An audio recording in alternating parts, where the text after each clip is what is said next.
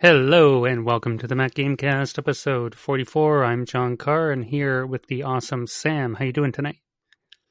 I'm doing very well, thank you. Fantastic. And today is going to be all about Baldur's Gate 3, and some more Baldur's Gate 3, unsurprisingly.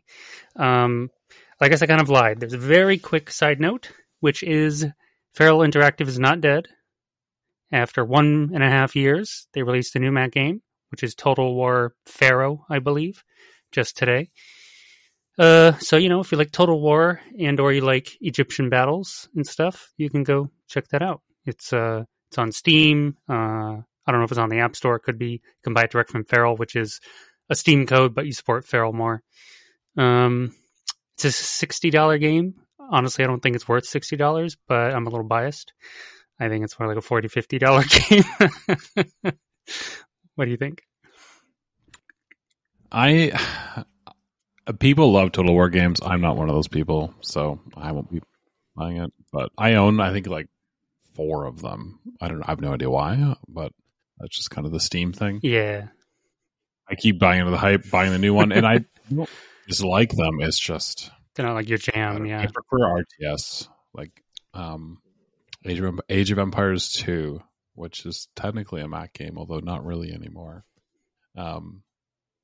I bought that game for Mac when it was OS 9. Wow, I think. Nice. Today. And I still play like the classic edition. You can run it really easily on your Mac through crossover and stuff. Or sure, yeah. It's a late 90s or early 2000s. I forget what it is, but easy enough to run on basically. Cool. Yeah, I just wanted to throw that out there because our next episode could be a month off, and it was news today, and I like to monitor Feral, so I just wanted to mention it really quick. But otherwise, today is a Baldur's Gate 3 review with Sam and I, because we're the only team members who have actually played it. Sam has played more than me, but I've played enough, certainly, to discuss it. I think I'm around 40 hours in. But it's not 40 hours in. It's 40 hours spread across multiple playthroughs, so I only got so far in each one. You got further than me. Yeah, besides just the review itself, because, Baldur's Gate 3 is interesting. It's come up on the podcast before more than once. We mentioned it even years ago when it was in early access because it was on Mac. We mentioned it recently when it was, coming out or it has come out. Casper and I had a fun episode on the quality of the game versus, because it spawned this internet debate. But here we're mostly here to talk about, the game itself. But I also wanted to consider talking about some adjacent things like, just the sheer magnitude of the game. I do think it is a crowning achievement in game history, honestly. And maybe some things about D&D itself, like kind of how accessible the game might be if you're not familiar at all with like D&D rules versus maybe you're just used to Divinity games or whatever RPGs and you're hopping into this. Some stuff like that. Some things around the game also, not just the game itself. Yeah, and I was curious, John, what's your like CRPG or like D&D like background going into a game like Baldur's Gate? That's a great question, and that's one of the reasons I wanted to bring it up. No real D&D background. I mean, I played Neverwinter Nights. Oh my god, I don't know when, and I never got that far. I was unfamiliar. It was all strange to me. I'm like, oh, this is a cool fantasy RPG thing. I got it. Honestly, I think I pirated it. Sorry, Macsoft, whoever the heck published it way back then. I don't know who it was. I was overseas at the time, though. I went. Anyway, that's an aside. I don't know. I got to level 5 or something, and I had no idea what was really happening. I just kind of stumbled my way through the game as some type of ranger. And then I never finished it. I did a little co-op. CRPGs, I mean, most of my time has been spent in Divinity Original Sin 1 and 2. I never played the old Baldur's Gate games beyond like demoing them, or Icewind Dale. There's various games I bought and or tried, like the updated Planescape Torment game. That was, I think, a Kickstarter, I don't know, 5-10 years ago. There's been a couple others I got sent as like review codes. I can't remember their names now. By all accounts, they were pretty solid games, but sort of their density and, unfamiliarity with the world. Like when a game is that big, I have to be really hyped to play it because they tend to be long games, 40, 60, 80, 100 hours or whatever it could be. They tend to have dense rule sets with around combat and character building. So most of my RPG experience was action RPGs, which are very straightforward. They tend to not be complex unless you're Path of Exile, and the complex part is the stupid skill tree with 1,000 nodes or whatever. The game itself isn't complex. Like, click on monster, click one of your 5 spells or attacks, and monster dies, and rinse repeat. Diablo type formula. So Yep. Yeah, when I first tried Baldur's Gate 3 in early access, actually 3 odd years ago, one of the reasons I returned it was because of its density. I'm like, I just don't understand how this game works, and that annoys me. And I was only trying it for under 2 hours. I planned to return it. I'd always planned to buy it later because of my background with Larian. Well, not with Larian, but with Larian's games, Divinity 1 and 2. I loved them so much. I mean, my YouTube channel was built off Divinity 1 tutorials. I spent so much time on that game and really deep dived it, like A to Z, figured everything out. And that was super fun. But by the time Baldur's Gate 3 came around, I didn't quite have the same drive. I was playing a lot of RTS games, shooters, so background wasn't really there. And it did put me off, I'm not going to lie. Even though I'm like, I'm Mr. Pro Gamer, I'm pretty good. And I kind of hit a wall in my face, like, oh my goodness, the spell slot thing really threw me off. Like, wait, what? I used the spell once and suddenly have to rest to use it again? Like, I'm just used to slinging spells on cooldown, from so many other games. So, like, stuff like that really threw me off. And not like, oh, I hate this game. Just like, I have to, like, actually learn this game or I can't enjoy it. Yeah, I have, like, a kind of similar, probably even, like, less exposure to the genre. I've, in regards to D&D, I've played like not a campaign, like I've done like a one shot once, right, and I enjoyed it, but my friend group, it just doesn't have. We have one friend who can DM, but he doesn't have a ton of time, so he's not super interested in putting a campaign together, which is very fair to him. He's a busy guy, he's got kids and stuff. And the rest of us would not be a good DMs, so we kind of just don't play D&D. But I have that one shot that we did, really enjoyed it, and I'm talking like obviously like real tabletop D&D here. And that was probably like 3 or 4 years ago. I want to say like sometime during COVID we did that. Yeah.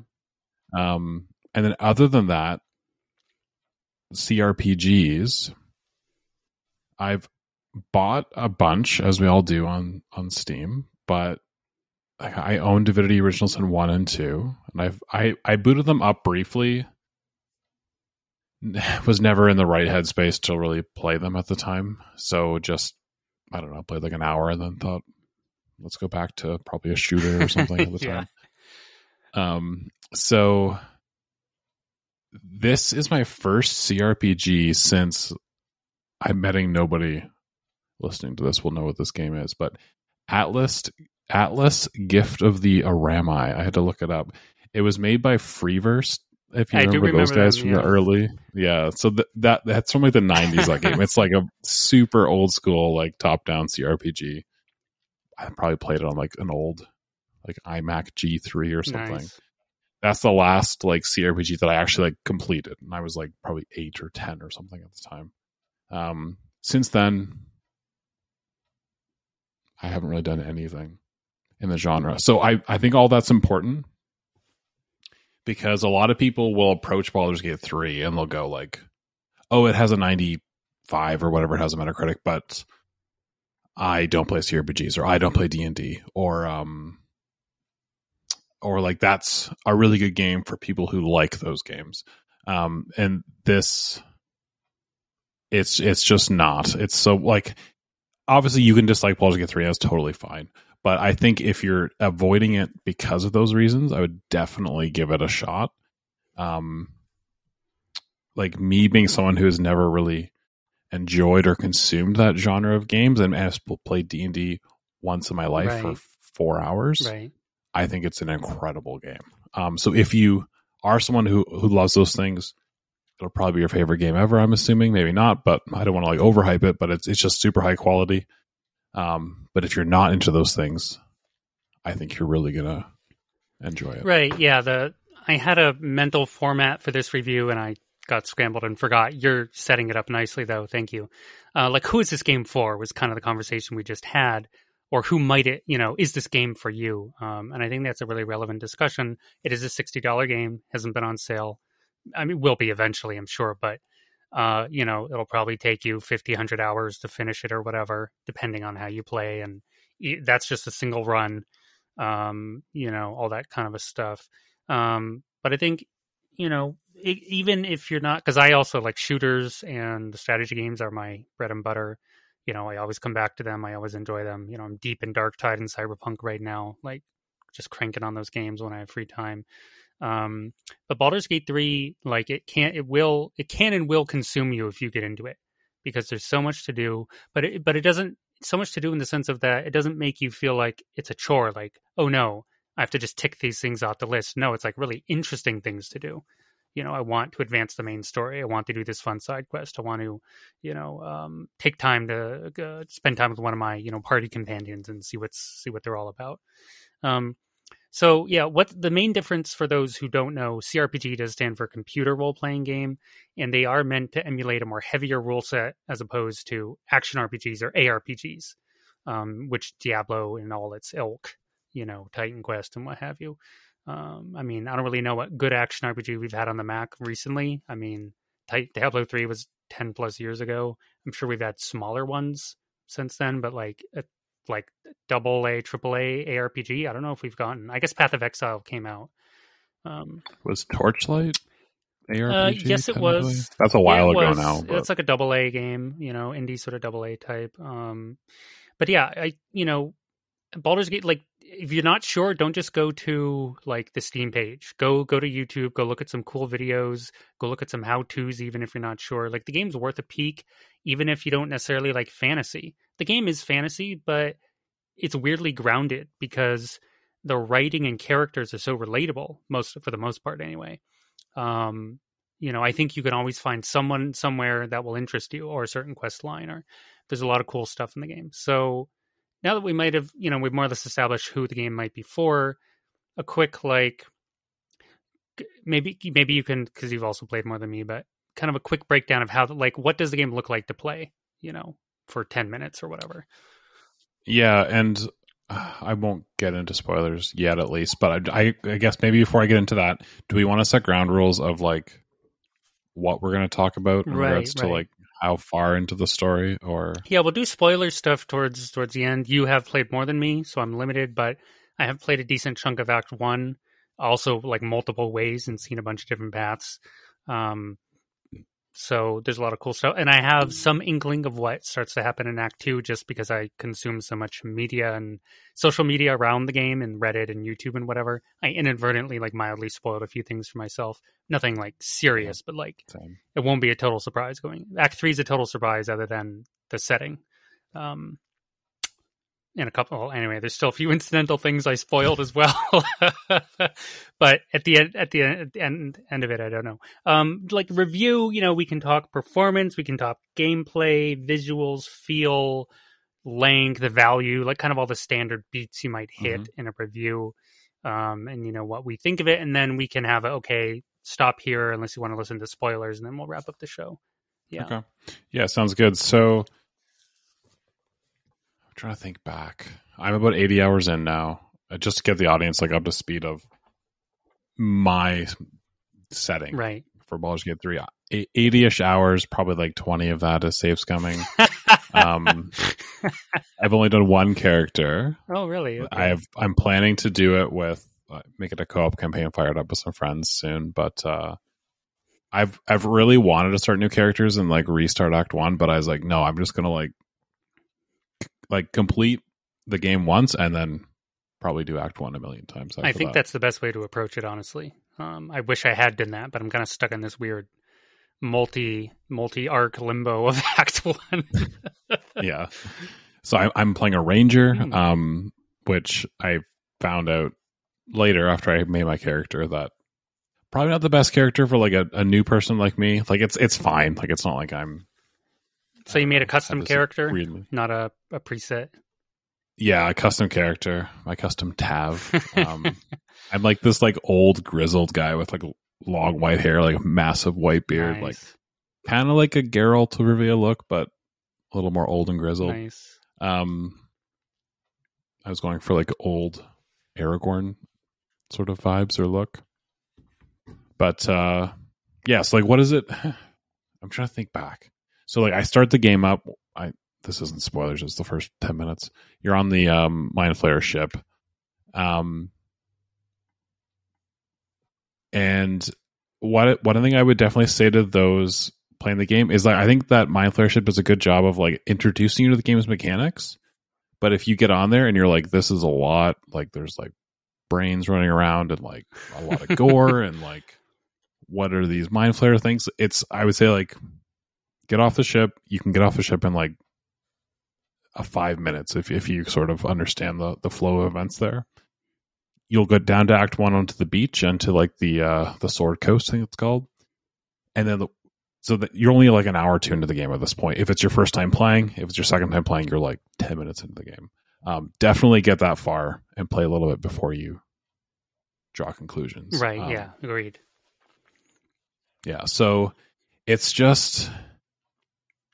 When I started playing it, I was like, okay, this is like a standard CRPG. Like, here I am clicking around, I got my couple spells, got a companion now, turn-based.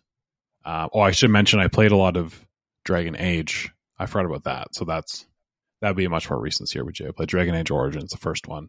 And that, people would probably know it's made by BioWare. But BioWare actually made Baldur's Gate 1 and 2. And then they went on to make Dragon Age, which they call the spiritual successor to Baldur's Gate. Right, yes. So obviously it's a totally different IP, different world, different characters, different everything. But if you played Dragon Age 1 especially and liked it, that game was meant to be a successor to the first two Baldur's Gates in a sort of similar vein to how Baldur's Gate 3 is obviously a true successor. Right, yeah. So yeah, but the more I played, the more just like eyebrow raising in terms of like a good thing, like just the sheer quality of like just character interactions, random little, like you'll see like a little, like a stone on like a crane. And you're like, oh, I wonder if I can shoot that crane with my bow and arrow. Yep. Yes, you can. And then the stone will fall and maybe damage somebody or break through the wall or whatever. Depends on the environment you're in. Right. But, yeah, the game does a good job of like not ramming tooltips down your throat. I can't stand it when games do that. When it's just like tooltip after tooltip and like the gameplay stops, you gotta like hit X to close the tooltip window, and then it does a good job just like slowly introducing you, and it makes you like figure things out in a good way. Where if you dial the difficulty down and you just like, say like I'm just gonna like left click the guy with my sword. You can play the game that way, but it's not going to be very fun. If you put the difficulty up, I think the game gets a lot better because it forces you to reevaluate how you approach certain fights.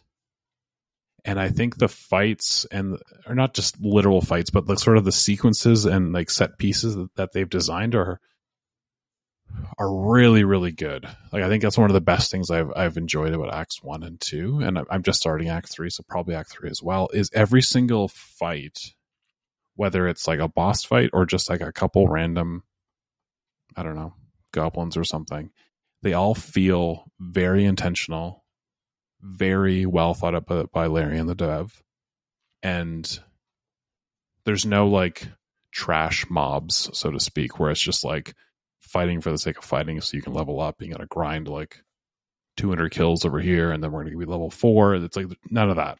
Every encounter you have is a meaningful fight, and you can approach it different ways, and it's once you win the fight, you've won the fight. Like the area is not gonna like reset or respawn or anything like that. I do appreciate that a lot about the game, especially even playing a game like Cyberpunk, which I adore.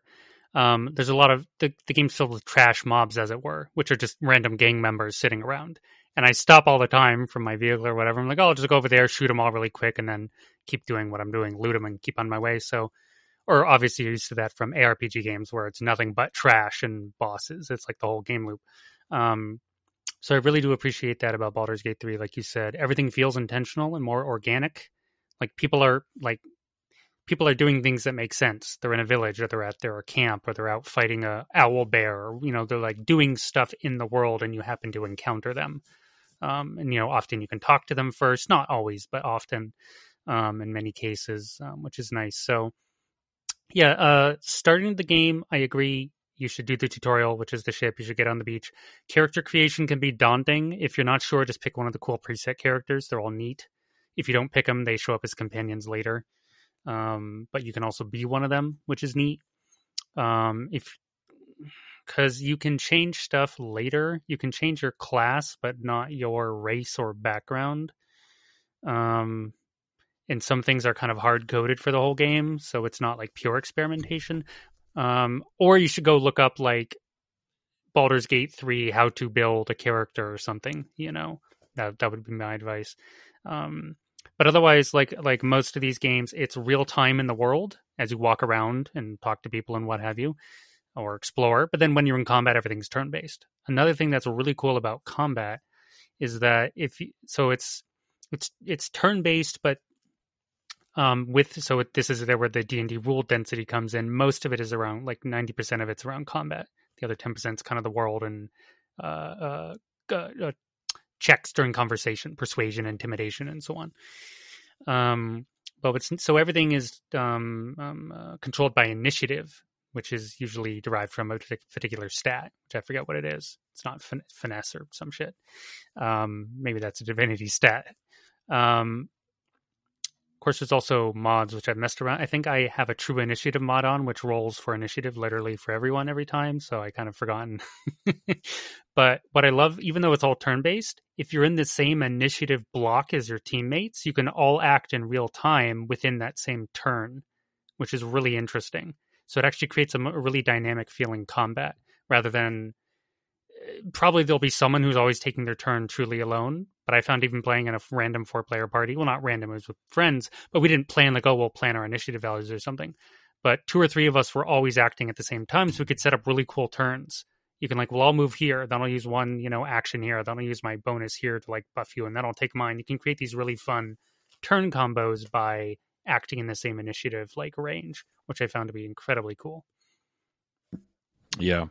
And the turn-based combat is, obviously I've experienced it before in games, my first time experiencing it, but that was probably that and the game's length were probably the two biggest, I don't know, before I bought it. And it's the turn-based combat is a lot of, I think for people who don't play the game that watch it on Twitch or YouTube or something, they'll be like, why isn't this real time?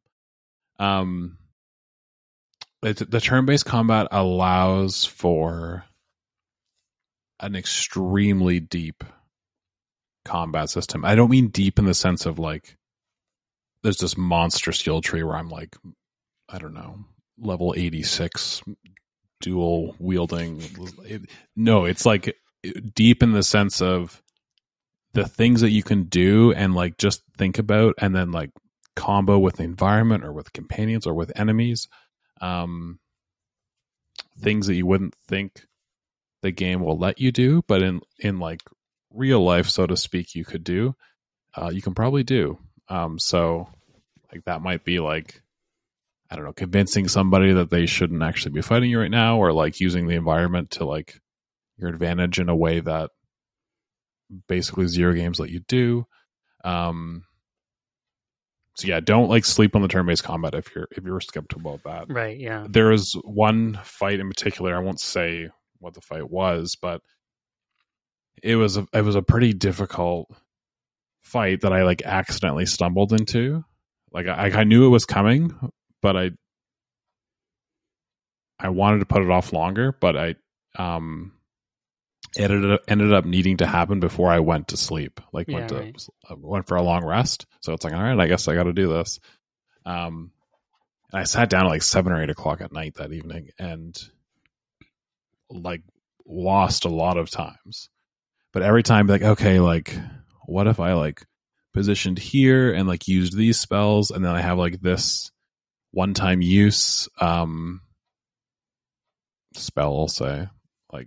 You know what I'm talking about, the brothers or whatever they're called. Yeah. And then like also the thing in the flask. I was going to say, I'm intentionally being vague right now. Yeah. So like I had both of those. Ooh. So I was like, oh, is this the time? Like, do I use them? So then like you use them and then maybe you wipe again. And then, so long story short, I spent like 4 or 5 hours on this one fight, but it didn't.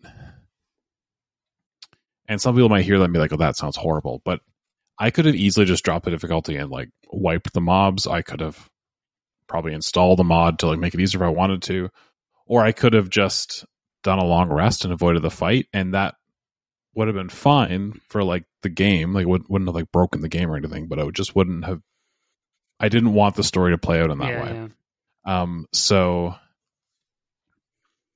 yeah, it was just a really rewarding and like fun challenge, just like sitting down and like maximizing this combat, and really using like everything the game has to offer to your advantage. And you're like combing through all your characters' inventories, like, all right, what do we got here? Like, what's this, a little buff, or maybe somebody's hiding like a fireball spell or something that I didn't know that was on my third companion, or I don't know.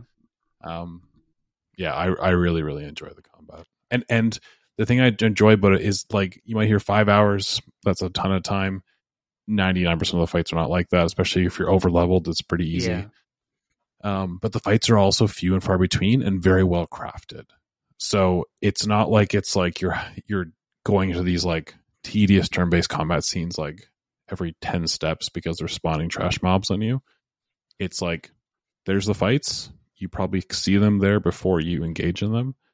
And you decide how you want it to play out. Yeah, pretty much every single fight is either a set piece, a quest, or like some sort of intentional encounter you might stumble across, like you said. So what's also rewarding about them is, well, they feel meaningful.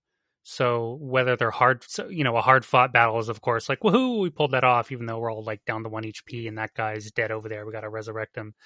Or even if you just sweep through and, demolish the characters, well, then there's like a story beat there. There might be someone you rescue. There could be someone's dead who spawns a quest. It could be, you can even, there's a raise dead spell, ritual spell, so you can run around and talk to corpses. Although they won't talk to you if you kill them, but then you can use the like change appearance spell to alter your appearance, and then you can talk to them. And there's like all this like crazy stuff around the game. But most of the game is actually exploring and like talking to people, whether it's your companions, going on quests. A lot of the quests, frankly, do involve combat, or they involve, persuasion and intimidation. Maybe you got to go like bully some goblins off, and like, because you're a barbarian with intimidation or something, you can go scare them off. Or like you said earlier, alluded to earlier, you can convince some people to not fight you altogether. You can convince some people just to join you. You could join them. You can backstab people. Like, the game really is very deep in its quest and story systems, which all feed into these really cool combat moments. And they always feel meaningful because you're always doing something. And there's definitely a ton of optional content. Actually, the optional content's kind of mind-blowing. Like, you can skip the Underdark. To me, that's insane. There's so much to do in the Underdark, and that's not really a spoiler. Like, it's shown in the trailers and stuff. I'm currently in the Underdark, pretty deep in, haha. But I'm like, you can just skip all this. This is insane. This could be a whole game down in here. Like, the length of time you could spend in there. And of course, my introduction was quite memorable because I got jumped by 2 Minotaurs. But that's exclusive to how I got in. There's like 4 different ways to get in, and you go in another way and it wouldn't happen. So it reminds me a little bit of like the old Deus Ex games. Not obviously in its look. It's, those were first person games. But just that, here's a thing and you can resolve it like 3 or 4 different ways. And honestly, this game even exceeds that. But it gave me that kind of feel, like you said, like, you can kind of do it in real life. And so many games have like gamey systems, and there are gamey systems there, but most of it's more around magic. Everything else is like take a basic action. Everyone has access to these basic actions, which are, and honestly, so fun. Everyone can like jump, push, or shove. I forget what it's called. And a couple other things like throw objects. So suddenly you can do all these like outrageous things in combat, or even outside of combat sometimes, just with these basic actions. Jumping around the fights, where up and down ledges actually becomes very important. You can shove people off to their doom, or you could be shoved. I actually got killed in a pretty major fight against a boss in a camp, because I didn't realize it was the first time it happened to me. And I was thinking of shoving people off, but I got close, and I was a paladin with quite high strength, like 18 strength, and like 20 is kind of the max you can get. Not quite, but kind of. So I was like, well, and I failed my strength save, and I got shoved, just insta-killed off into the pit of doom. And I'm like, what? Help! My friends resurrected me later. This was in the group play, so the AI, even on this was just on normal. It wasn't even tactician, where they're even smarter. So you can just with these basic moves, you can set up all sorts of ridiculous combos. You can shove people onto like ice or oil or effects or off ledges. And my favorite interaction is when you have like a I want to say hobbit, halfling in your party, and then you have like your barbarian or your paladin, or so you're a high strength character, and maybe your halfling has like some sort of close quarter thing, or maybe they have a bomb equipped or something. Your barbarian can like throw them into a mob of enemies, even though you're like allied with each other, and then just get these crazy combos going and stuff. Throwing. But if you try to throw it like your barbarian into combat, that's not going to work because your barbarian weighs like 300 pounds. So good luck with actually that. Throwing stuff's one of my favorite things in the game, especially with Karlach's Bay. We'll get to companions, but she's the preset barbarian. And you can take extra. So I want to take a moment to talk about. This review's a little haphazard, but okay, it's a big game. We didn't even mention the story really beyond Mind Flayers, I guess. But the max level in this game is level 12. Honestly, that when I first saw that also threw me off. Like, level 12, I'm used to hitting 20, 30, 50, 100. Like, what do you mean level 12? That's nothing, pshaw. But in D&D terms, the max level is 20, and level 12 is actually really strong. Like, you're basically a demigod almost at level 12, or a superhuman at a minimum. And level 20 is like god tier. You're like fighting Thanos in the cosmos. Like, you're like a celestial being. So they actually capped it intentionally at 12 to not get too insane within the D&D rule set.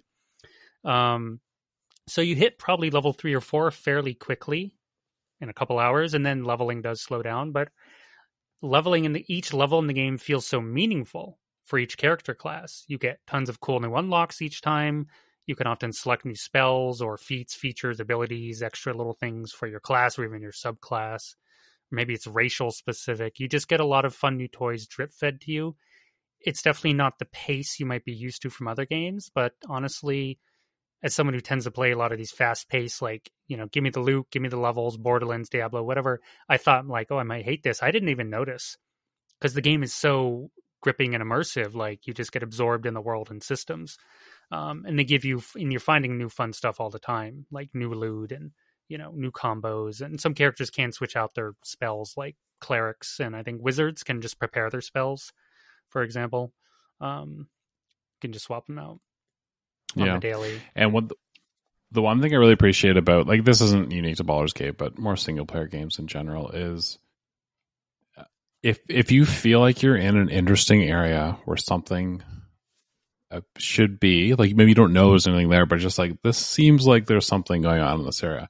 There's probably something going on in that area in Baldur's Gate. So it's just, the game rewards you in that way. Like, you could just speed run it and like do the main quest line and not explore the map, but and in a lot of games, single player games that I've played in the past, it's like, all right, spacebar through like dialogue, like on to the next mission or next whatever, and I don't really care, let's just get to it.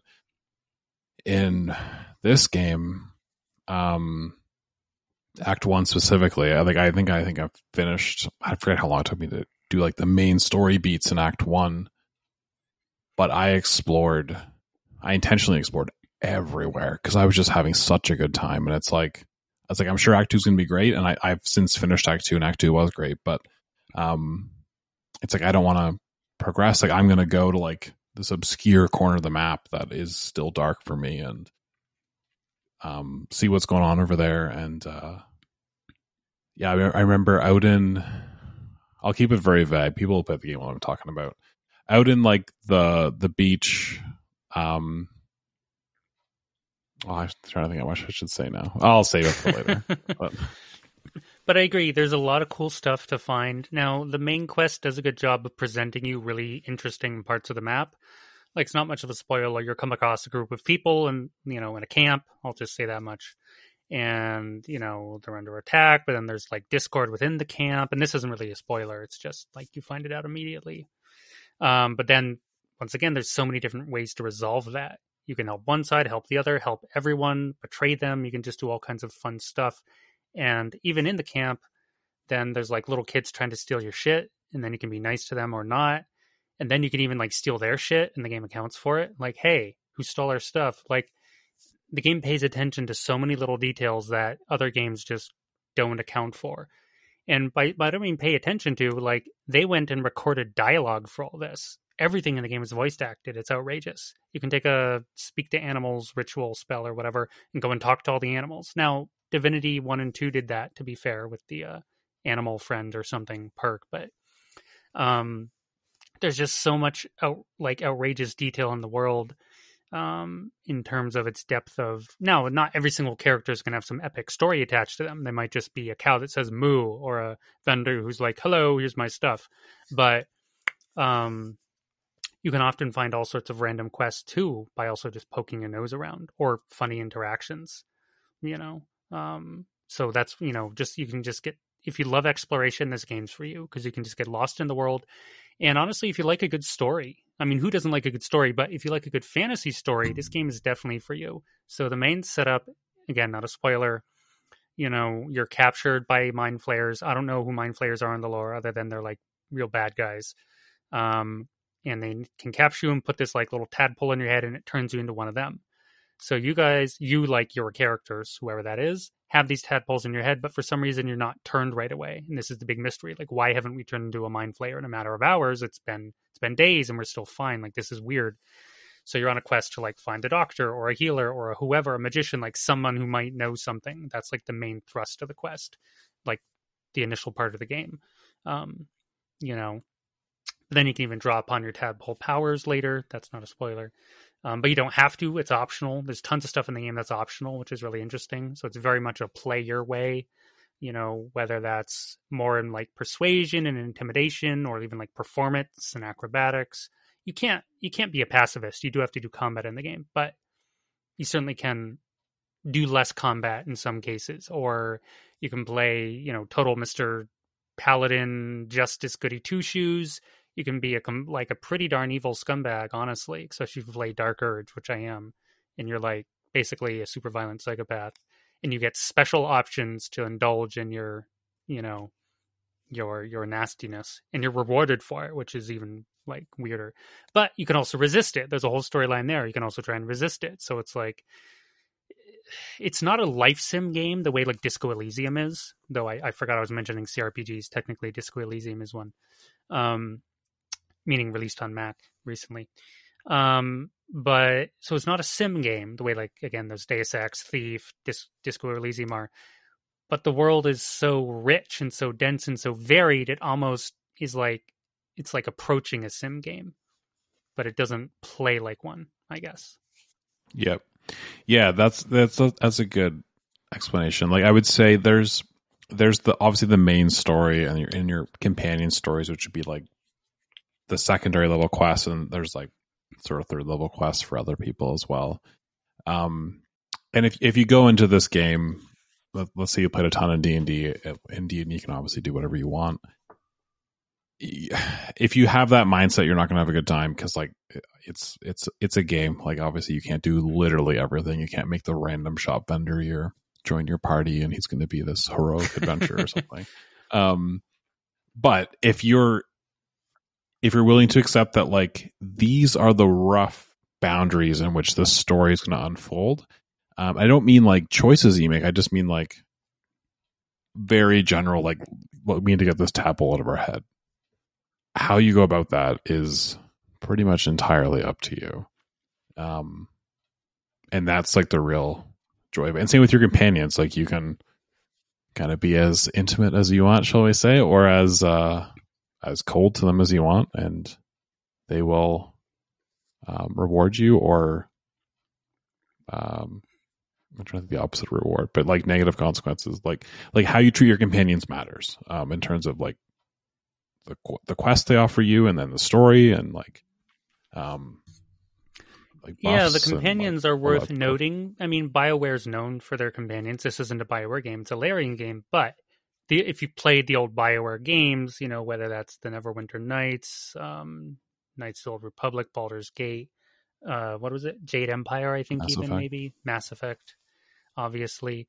Um, but I think Larian's done an incredible job and written a lot Yeah. of really interesting characters. Or you'll either love them or you'll love to hate them, depending. And there's some in between, surely as well. Like I hate Gale, I don't deal with him, but tons of people love Gale. He's quite popular. So the game is a really interesting cast, and you meet one of them always right away, which is Shadowheart, unless you're playing her, I guess, as the precon. So she's always your first introduction. So, she's very, like, everyone knows Shadowheart, basically. The rest of the characters, some of them, I'm trying to think. Some characters, even sort of main companions, it's theoretically possible to miss them in Act 1. Like, Hmm. Karlak, for example, is kind of out of the way. I think there's no reason to go over there other than your own exploration. Yeah, Karlak. I saw like videos and knew she was in the game, and I wanted her as a companion, but I had to like look it up. I was like, where the hell do I find Karlak? Like I was like, is she in like Act 2? Right, Like, yeah. and I would have found her eventually, I think, but it's the map just keeps going like like in a good way. Like you'll have this like you clear this whole area. It's like, wow, that was like incredible. Like we got to be on to Act 2 now, and then like, oh, never mind. Here's the Underdark Yeah. or whatever. Or if you don't take the Underdark and go the other way, like I did both ways. I kind of like maximized Act Right. 1. I like went all the way through one path, and then I was like, do you want to go to Act 2? I was like, nope. And then it went back, and then it went the other way. Right, yeah. But yeah, like I'm really, really enjoying just exploring every nook and cranny. And if you're someone who explores a lot, but not quite everything, and then you did a second playthrough and you made different choices, you would have a very, very different game experience. Yeah, I have heard some people recommend that, like especially on Reddit, like, depending on the kind of player you are, obviously, and the amount of time you have. I'm more I like to do everything once, the first run as much as possible, and then a second run, like as many different choices as possible, but also like trim down on the extra stuff that's kind of fluff. Though the game doesn't really have fluff, it's all really high quality fluff, like really high quality. There's no real fluff in the game. I'm using that word like as an optional content, basically. Yeah, but some people have recommended that way, like just pick one path and not the other. But yeah, the companions are really fun. You'll stumble across several of them early, like not scripted, but kind of like the quest line essentially puts them directly in your path, and you have the option to recruit them. Sometimes, like it's a confrontation. Honestly, some of them you could, if you make certain choices, you'll just kill them on the spot, and that's it. They're out of the game. Boop, a major character gone. Or obviously you can recruit them into the party, get to know them as a friend.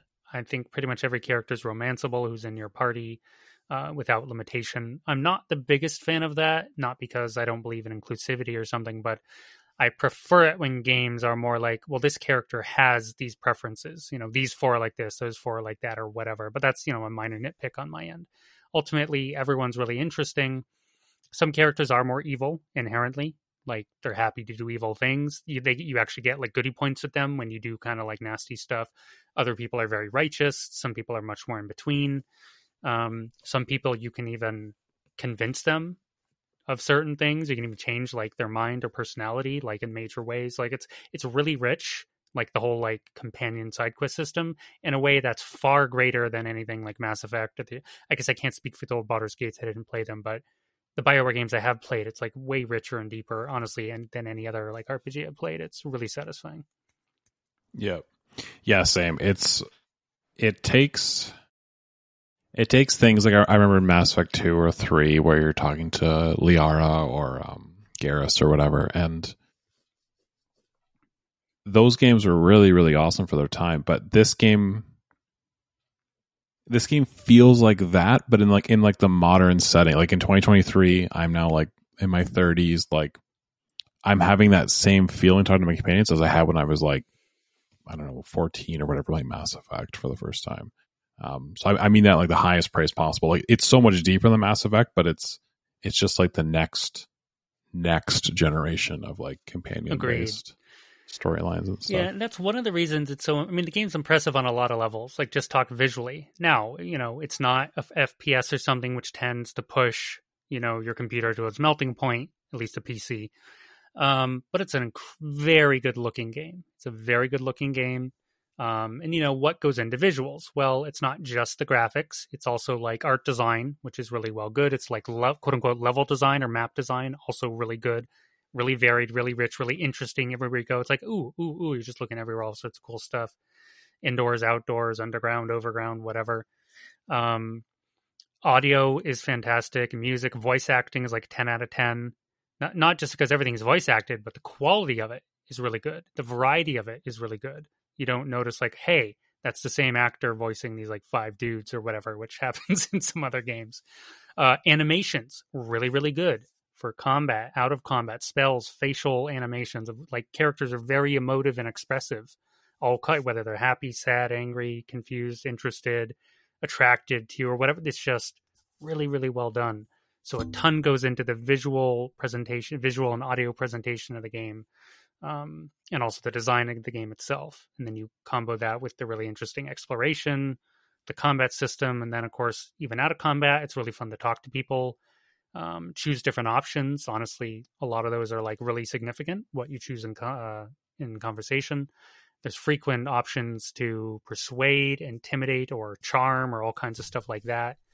You can use your racial stuff or class stuff all the time, some more than others. Like if you're a bard, there's kind of choices everywhere. But sometimes you can only do stuff like a barbarian can do or a paladin can do, because it's your thing. Barbarians get like super rage strength things where you can just basically rip things open or apart. Like it's like, oh, unlock this thing.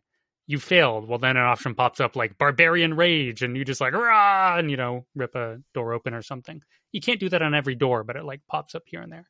Or you're a paladin. You could come across somebody arguing, and you can go up and there's a paladin option that says, "Well, I'm a paladin who upholds justice. Let me hear both your stories, and I'll make a judgment." So there's a lot of options for role play as well. Whether you're a magic user, a fighter, a good person, a bad person, whatever. The game has a lot of classes, subclasses, races, blah blah blah. So just the whole package is what I said earlier. I think this is a crowning achievement in game design. Like even if you don't like the kind of game, the sheer magnitude of the game, the quality that was put in to its audio, its visual, its animation, its gameplay depth, combat out of combat. Like I've played so many games where I'm like, well, this game's not bad, but I really only like kind of this part of it, and I focus on that. This game, like across the board, is just so fun and so engaging. It's like, well, I want to do everything all the time. Oh, a combat? Great. I'm happy to have some combat. Oh, more exploration? Awesome. Oh, more talking? Cool. A new town or camp? Great. Now I can buy, sell, trade, steal, explore, get quests, level up. Not in town. You don't level up in town, but over time, things just naturally happen in this really fun, honestly, organic way.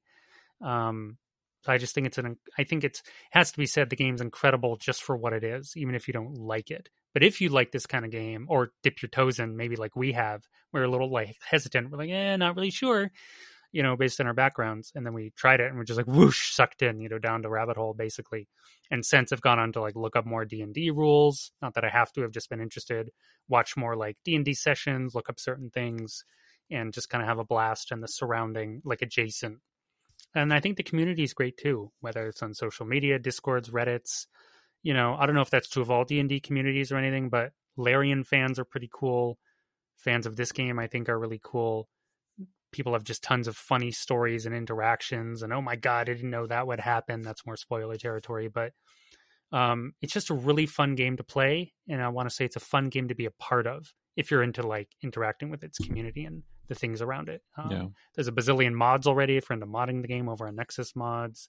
Honestly, I don't know if they work on Mac, but they do on PC quite easily. It's just a darn fun time. Yeah, I'm trying to think. So we've talked about like gameplay, obviously, and like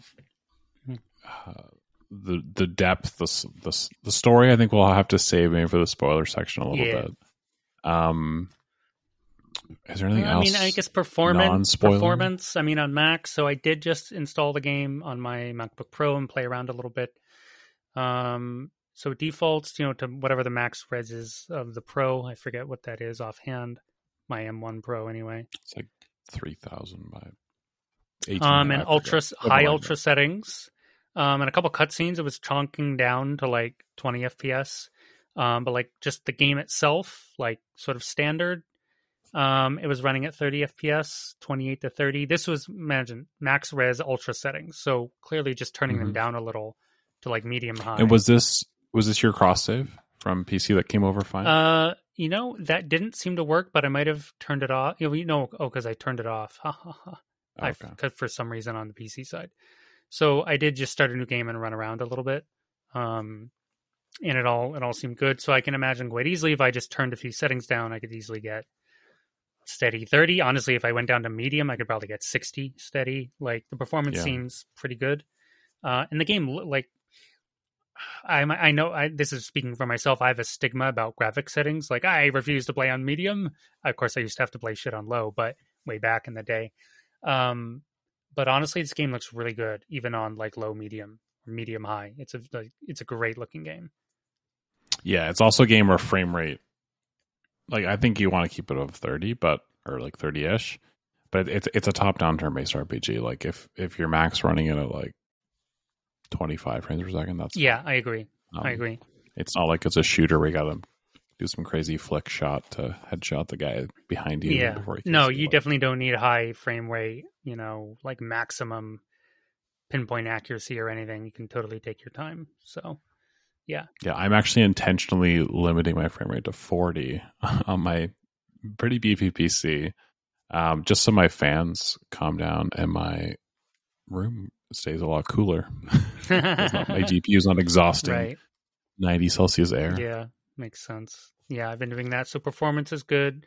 There was a delay in the Mac version, but it's out now. So you're all set there. I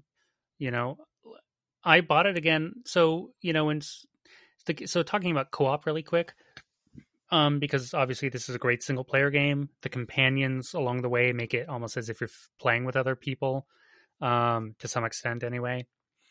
But I think I actually normally just like these kinds of games at 4-player.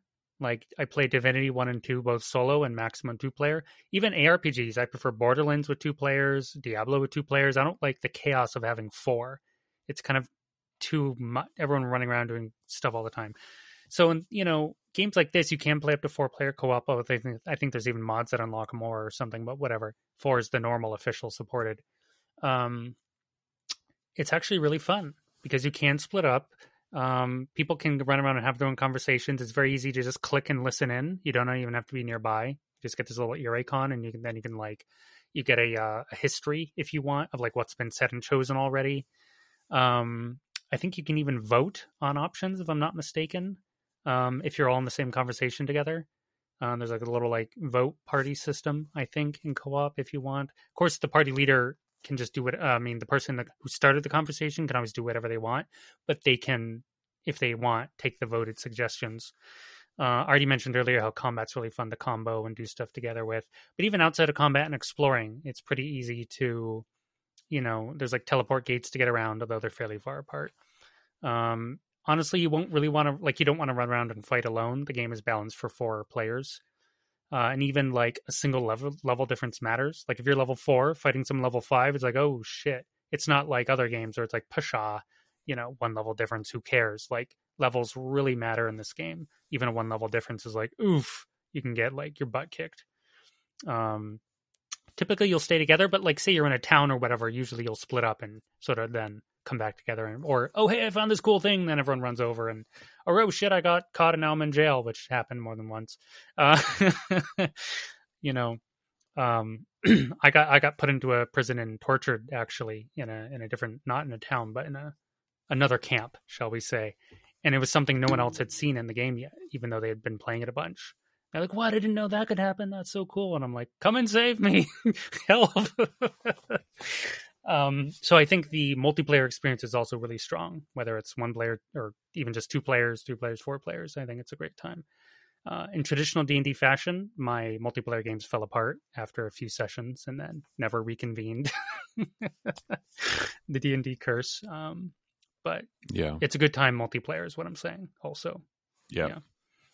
I haven't played multiplayer yet, but I've heard from a few people if you care about the story, which I think you should to play the game, just have your own save, like single player with your companions, power through at your own speed, and then have your multiplayer on the side. Like do whatever you want, obviously, but I wouldn't. Unless you have a really committed group, it's going to be really hard to experience the story in the way and the speed that you want to experience it. It's true. It's personally. True. You're not wrong.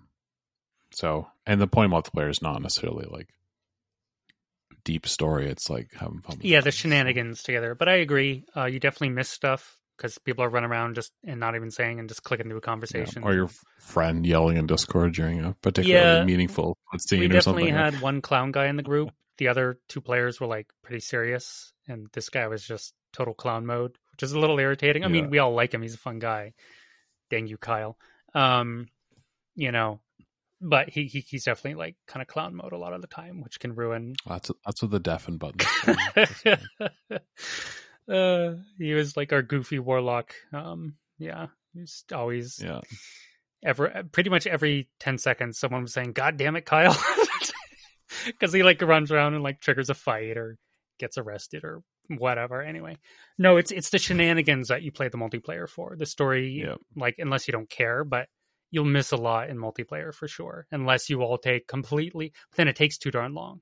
You know, so can't recommend that. But it's a good time. I was having fun as just a paladin.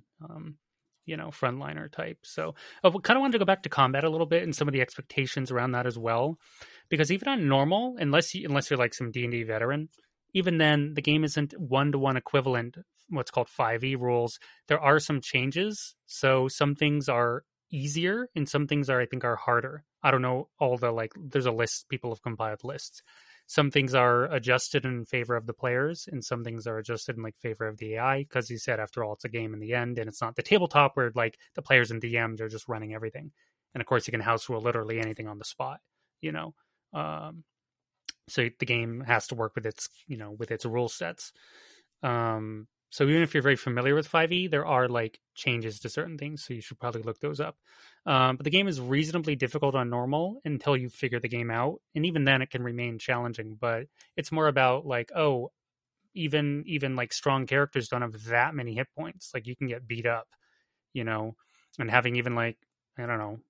I think I don't know what the highest amount of hit points you can start with. It's maybe 15 or something, 18 around there. It's not a lot per se.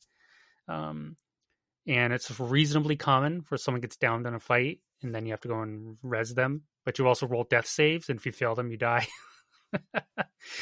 But everyone has a resurrect scroll, to start with, and you can buy more. Or I think certain classes, higher level, have spells that just resurrect people, like clerics or paladins, maybe. Probably clerics of. But even then, what kind of cleric are you? Are you a cleric of the light or of the storm, and blah, blah, blah. So on and on it goes.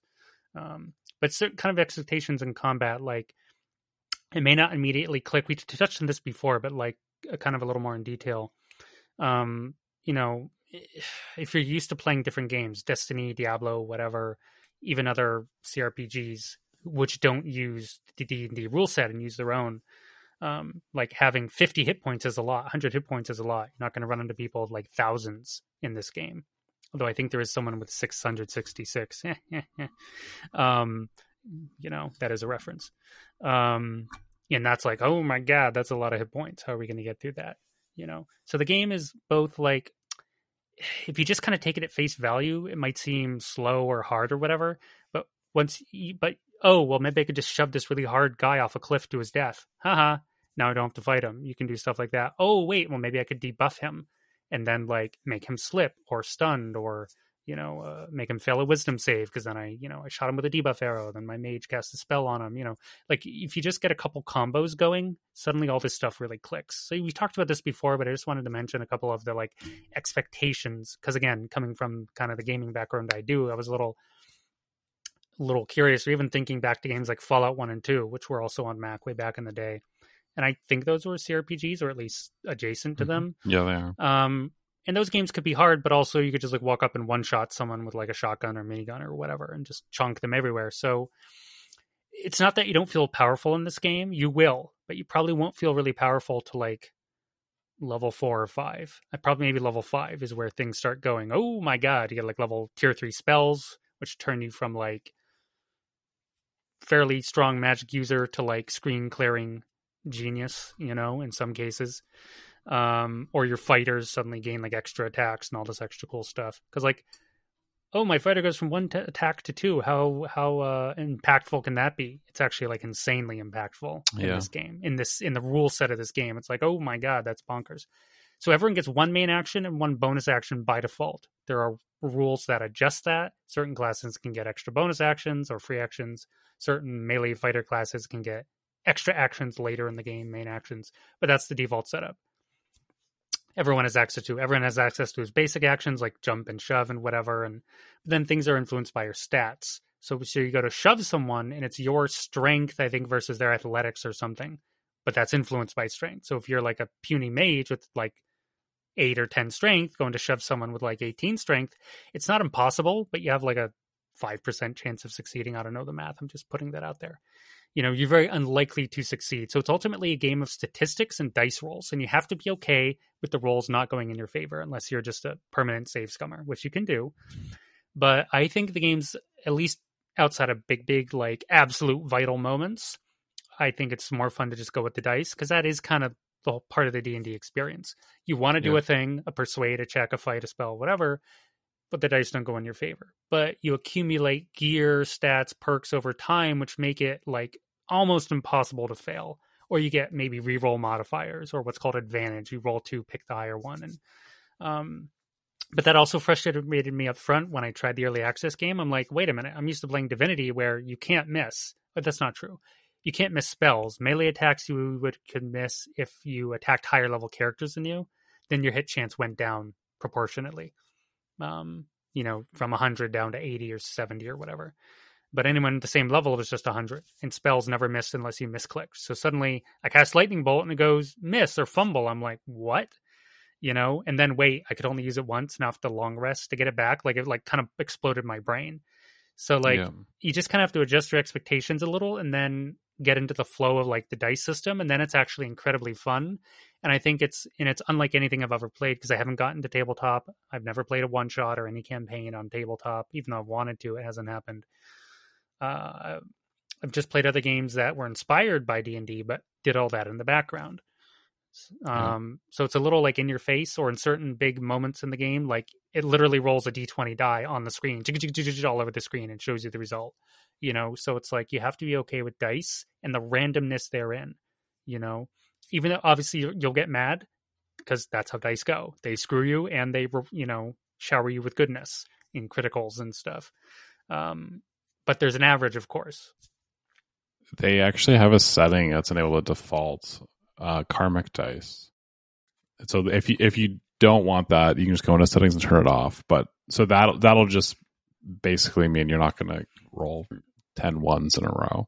But if you turn it off, you could roll theoretically 10 ones in a row. I turned it off. I thought it was more fun with it off. Yeah. But it's on by default, so it just prevents you from failing epically too many times in a row and getting too frustrated. So yeah, after a little adjustment period, I actually really got into it. And then you get excited, like, here we go. I did my setup. I buffed. I did everything I could.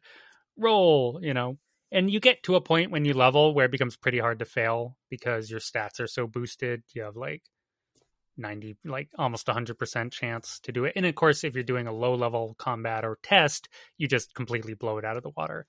You need like a 10 or 15 and you can get like a 25 to 30 roll and you just destroy it, So yeah. I still enjoy it when it's like, because if you roll a 1, you get your critical failure and your buffs don't matter. You just fail. So like I'll have Asterion. He's a rogue, for those who don't know. This isn't really spoiler at all. No. He's good at lockpicking. Yeah. I don't think that's a No, spoiler. Rogues are good at lockpicking. Spoiler alert. So we'll be like at some trap he's disarming or some like easy door, and I'll be like, oh yeah, Astarion's got it. And then it'll like critical 1 failure ignites a trap. Whole bunch of stuff starts blowing up, but also there's ads there. And it's like, oh, fuck, Astarion. Like, Yeah, that's the point of the dice, is they're supposed to tell a story. So the game has a really good narrator who isn't the DM, but it's this great narrator, this lady, I forget the name of the voice actress, but she's really good at narrating like events and choices. And so not every failure gets narrated. Sometimes it does, though. On a tabletop, good DM will do that, narrate your failure or whatever. But that's part of the game. Is it's this epic journey of highs, lows, middles, epic rivalries and romances and adventure, or sometimes it's just small town, some little petty thing you can deal with. The game has a real scope to it and a real just flow to it that's just really fun to get into, and the dice are part of that. So basically, you have to get on board with the dice, or the game will not work for you. But I say, if you're hesitant, like I was, and I was very hesitant, just give it a go. Push past the ship, get on the beach, like Sam said, play a little, explore a little, like get to the first big town or camp, which doesn't take that long. In the game's like, you get a cool set piece fight, although there's kind of one on the ship, arguably, sort of, but more a little ways into the beach. And this and that, and then like all these different quests. The game suddenly can kind of send you in many different directions. It gives you a main like quest line on top of your, your tadpole thing, and then like give like, I think you can play for like that hour 40, like hours, say 50. Like say I want to stay under 2 hours and try this game so I can refund it. I think if you give it a serious try for like an hour 50 minutes, you can definitely get far enough and experience enough to decide, if you like it or not. But if you kind of bounce off it, push, I say, because I think the game really is worth it, even if you bounce off it up front. I bounced off it up front in the early access. The dice and the systems and the spells and the rules is like, I don't know about this. Though I didn't play long. I didn't even get off the ship. I played 20 minutes or something, 30 minutes at most. But yeah, I think it's worth pushing through. Again, that doesn't matter if I'm just trying to set the expectations about the game's experience. Yeah. Like, to add some extra flavor to what I started with my sort of context going in, I mind to mention this in the other podcast episode the other week, but like prior to this game, like I only played competitive FPS, like Valorant, CSGO, or CS2 now. And then like my like non-competitive games was like Call of Duty, Doom, and then like prior to that, like I haven't played it for a couple of years now, or about a year. Like League of Legends, StarCraft 2, like competitive multiplayer. Nice. Like I've always been a very like competitive multiplayer. Like I need my like intense mental like duel with this other human opponent for like, and I haven't played or completed. I've played single player games recently. Recently, I mean the last 5-10 years. But I haven't completed a single player game in like forever. The last one I can remember completing was probably Titanfall 2, whenever year that came out. 2016, I think. So there you go, 2016. And the reason I completed it is because we had no internet for like a week. So I couldn't play multiplayer. So like, take like competitive Valorant person like myself. I don't think I have enough time to play Baldur's Gate 3. I see it's like a huge game. I'm like, that game's not for me. All my friends started playing it the first week in August when it came out. They're like, this game's amazing. I was like, all right, I'll buy it.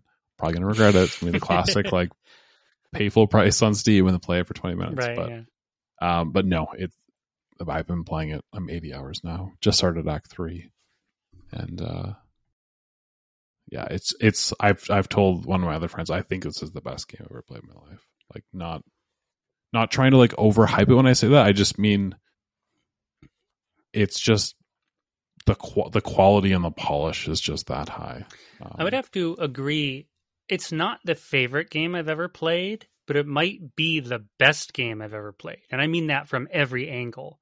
The composition of its systems, its rules, its depth, its writing, the audio, the visual, the animations, the voice acting, there's just like everything together, in the output, like the end output of the game is so darn good. It isn't my favorite game of all time.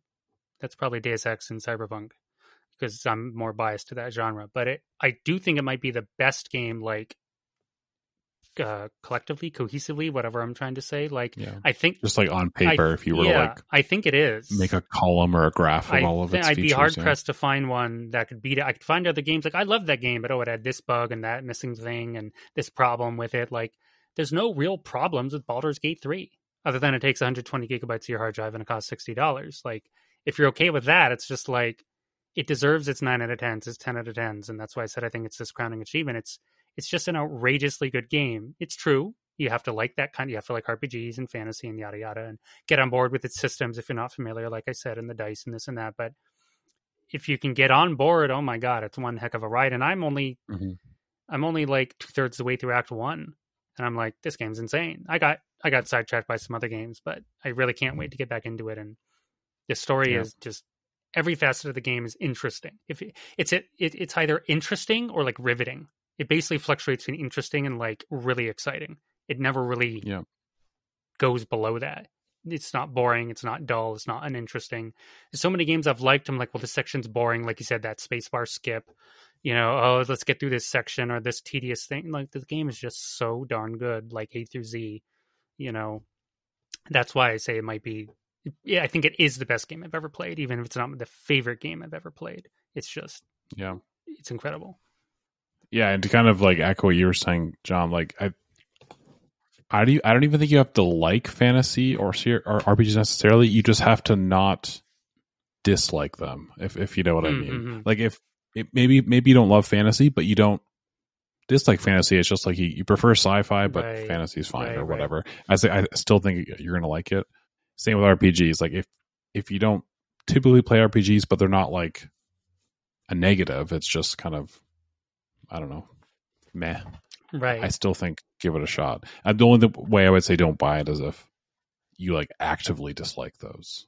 Right. Like fantasy, or actively dislike RPG, or actively dislike randomness in your game. Like you want everything to be like fully within your control at all times.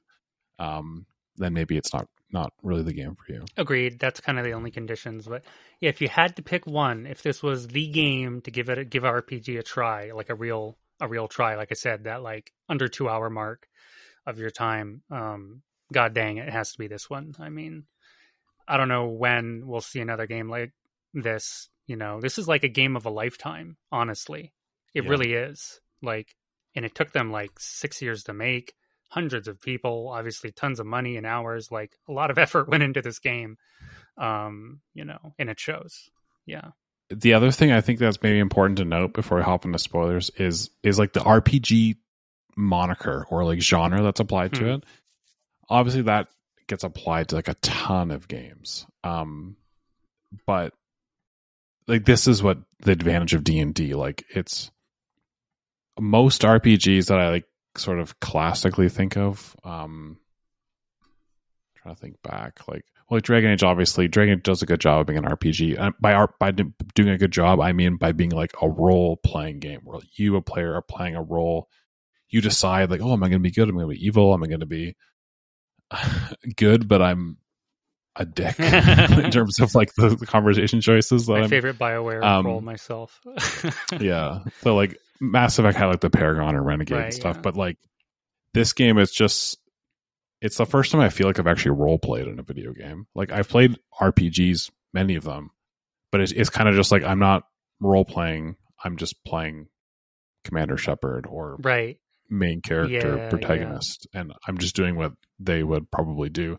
But whereas this game, I'm like creating like a literal role for my custom character, and it's like I think he would be like generally good, but like also like not like, I don't know, like the caricature good guy who's like, oh, whatever you need, like I'll bake you a loaf of bread or give you all my money or So no, I agree. It may have just been the technology wasn't there before to create something on this scale. Not even necessarily the technology, but the sheer ambition and like the audacity of Larian to make something like this, and this to put much time and money into it. Of course, they were in early access. They got a ton of early access sales. To their credit, they got like 1 million early access sales fairly quickly. That obviously helped them. Like, oh, great, And they were so 3 years of like dev. They announced the game, early access for another 3 release. So obviously the game had like a very fortuitous like series of events that came together.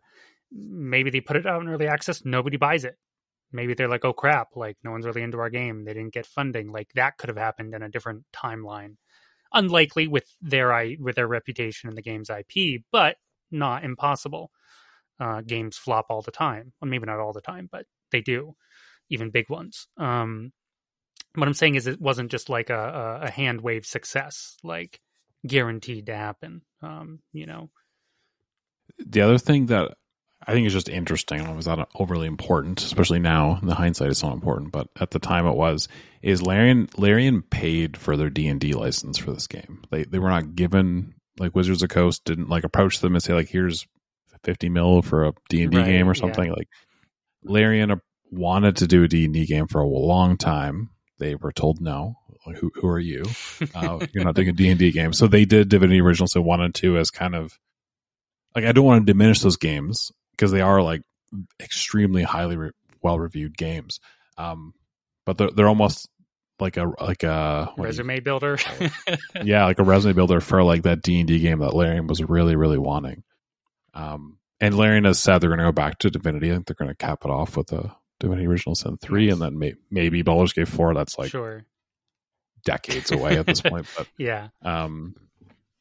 So yeah, they had the early access. They got sales from that, but at the same time, they're their own private independent studio. They're not like working for like EA or Activision and getting like the dump truck of cash backed up, and it's like, oh, you can need 5 years and 100 mil. Here you go. Like they're self-funding their game. They paid for their D&D license.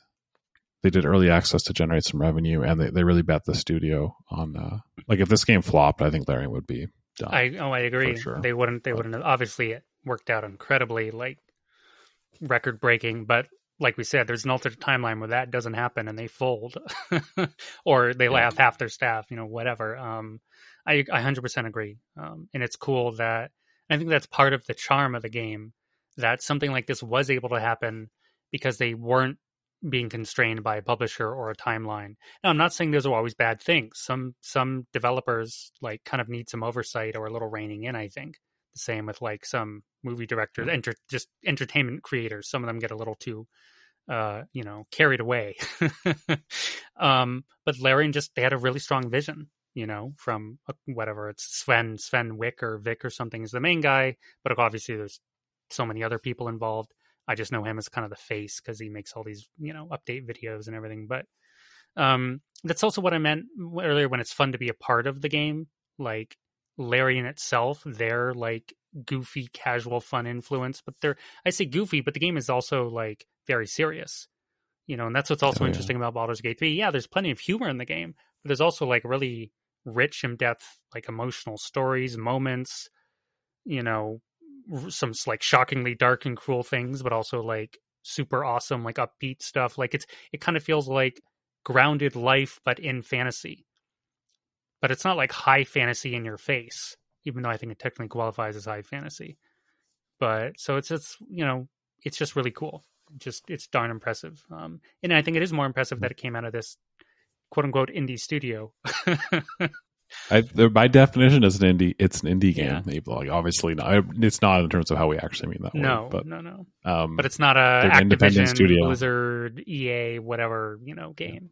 There's no publisher. It's just exactly. So it's pretty wild. And like you said, they bought their license and all this stuff. So it's a cool story, and it's they deserve their accolades and their success. So they've been the global. If you go to Steam and go to global top sellers. In the store, you'll see. I'm looking right now. They're number 2, but they're pretty much the number 1 global bestseller every day since they released. And the only time they drop to number 2 is when a new release comes out, and that'll be number 1 for like a day, 2 days, 3 days, and then Baldur's Gate 3 goes back up to number 1. It's like right now, Lords of the Fallen, which hasn't actually released yet technically, but it releases in 2 days. Everybody's pre-ordering it, I guess. That's the top game on Steam. And Baldur's Gate 3 is number 2. And it's beating out games like FIFA 24 and like Cyberpunk and like, it's good stuff. It's top selling doesn't, I don't know, don't put too much stock in top seller, but it's a testament that 2 months later, this single player CRPG is still chart topping on Steam. That is notable because most of the games that stay up there are all multiplayer. And if you go look at the most played on Steam, I think the top majority, like almost all of the top 10 are multiplayer. It's all the CSGOs or the CS2s and the Dotas and the PUBGs and whatever, all this other stuff. But every now and then, like a single player game sneaks in there. So it is notable. Yeah. The most comparable single player game that I can see would be like Elden Ring's in like 10th or something, but it's on sale. It's 34% off. Stuff sneaks in there, obviously, for its time, The Witcher 3 and Cyberpunk and all this stuff, like, those are CD Projekt Red games, but, they don't stay there forever, but, they had their, like, time in the limelight. It's really cool stuff. The podcast is getting on a little bit, so let's jump into spoiler mode. Within reason. Sam has played more than me, but... We'll limit it to Act 1. Yeah. And how far have you gotten in Act 1? Like, you can say whatever you want, because I've done pretty much everything. Just a quick disclaimer, for anyone listening, if you don't want any spoilers at all, then sign off here. Thanks for listening. See you next time. But if you don't mind, hearing some more, maybe you've already played, or you just don't care about spoilers, listen on and you could hear maybe some permutations of the story and events. So 3, 2, 1, done. Huzzah. Spoiler. So how far have I gotten? Let me think. Well, so I went into the mountain pass where the Geth Krish or whatever it's called is. I didn't actually get there. I just know it's there. And I was just poking around. I was just exploring. You meet the group and there's the dragon and blah, blah, blah. And then, you can, it's funny if you just give them the Shadow Heart's like artifact thing, then I did that just for fun to see what would happen. And of course they just try and kill you. So I went over there, and unfortunately for me, it was like, warning, this will advance quests and pass time. Are you sure you want to go in here? And I'm like, sure, whatever. And then, so I did that, but then I didn't go back to the Grove for like 6 hours, and not realizing that completely closed off the Grove and all my quests inside forever. It's permanent. And all the quest lines associated with it are just chopped. So I'm currently like pretty deep in the Underdark. I'm not to the Forge yet, but I'm on my way. So, but that's basically explored everything else in that side of Act 1. Like everything, every nook and cranny of the map that isn't the Underdark. Have you done the Anti-Ethel and all that? Yes, all of that, like 100%. That's honestly a really cool area. Like very impressive, very interesting. The thing I was trying to allude to earlier, which it's what's not really a spoiler, but it's over by Anti-Ethel's area, but it's that like random like druidic circle, like way out in the water. Oh yeah. And then so you fight a couple like tree monster things, and then when you loot I think there's like a hidden like a notch in a tree or something that you can loot after you kill them. There's like a piece of paper in there, and it's like a letter to one of the druids in the Grove about how she's going to take over and like overthrow all the druids. And it's like, at that point in the game, I'd already saved the Grove. Interesting. So they were already all gone, but I was like, I wish I could like, interesting. Like go like confront this person about this like letter I just found. And like, that was my plan. My plan was to try and clear out the goblin camp. So the quest is you go to this grove and it's under attack by goblins, and there's a tiefling who are like, they look like demons. They have horns and stuff, but they're not demons.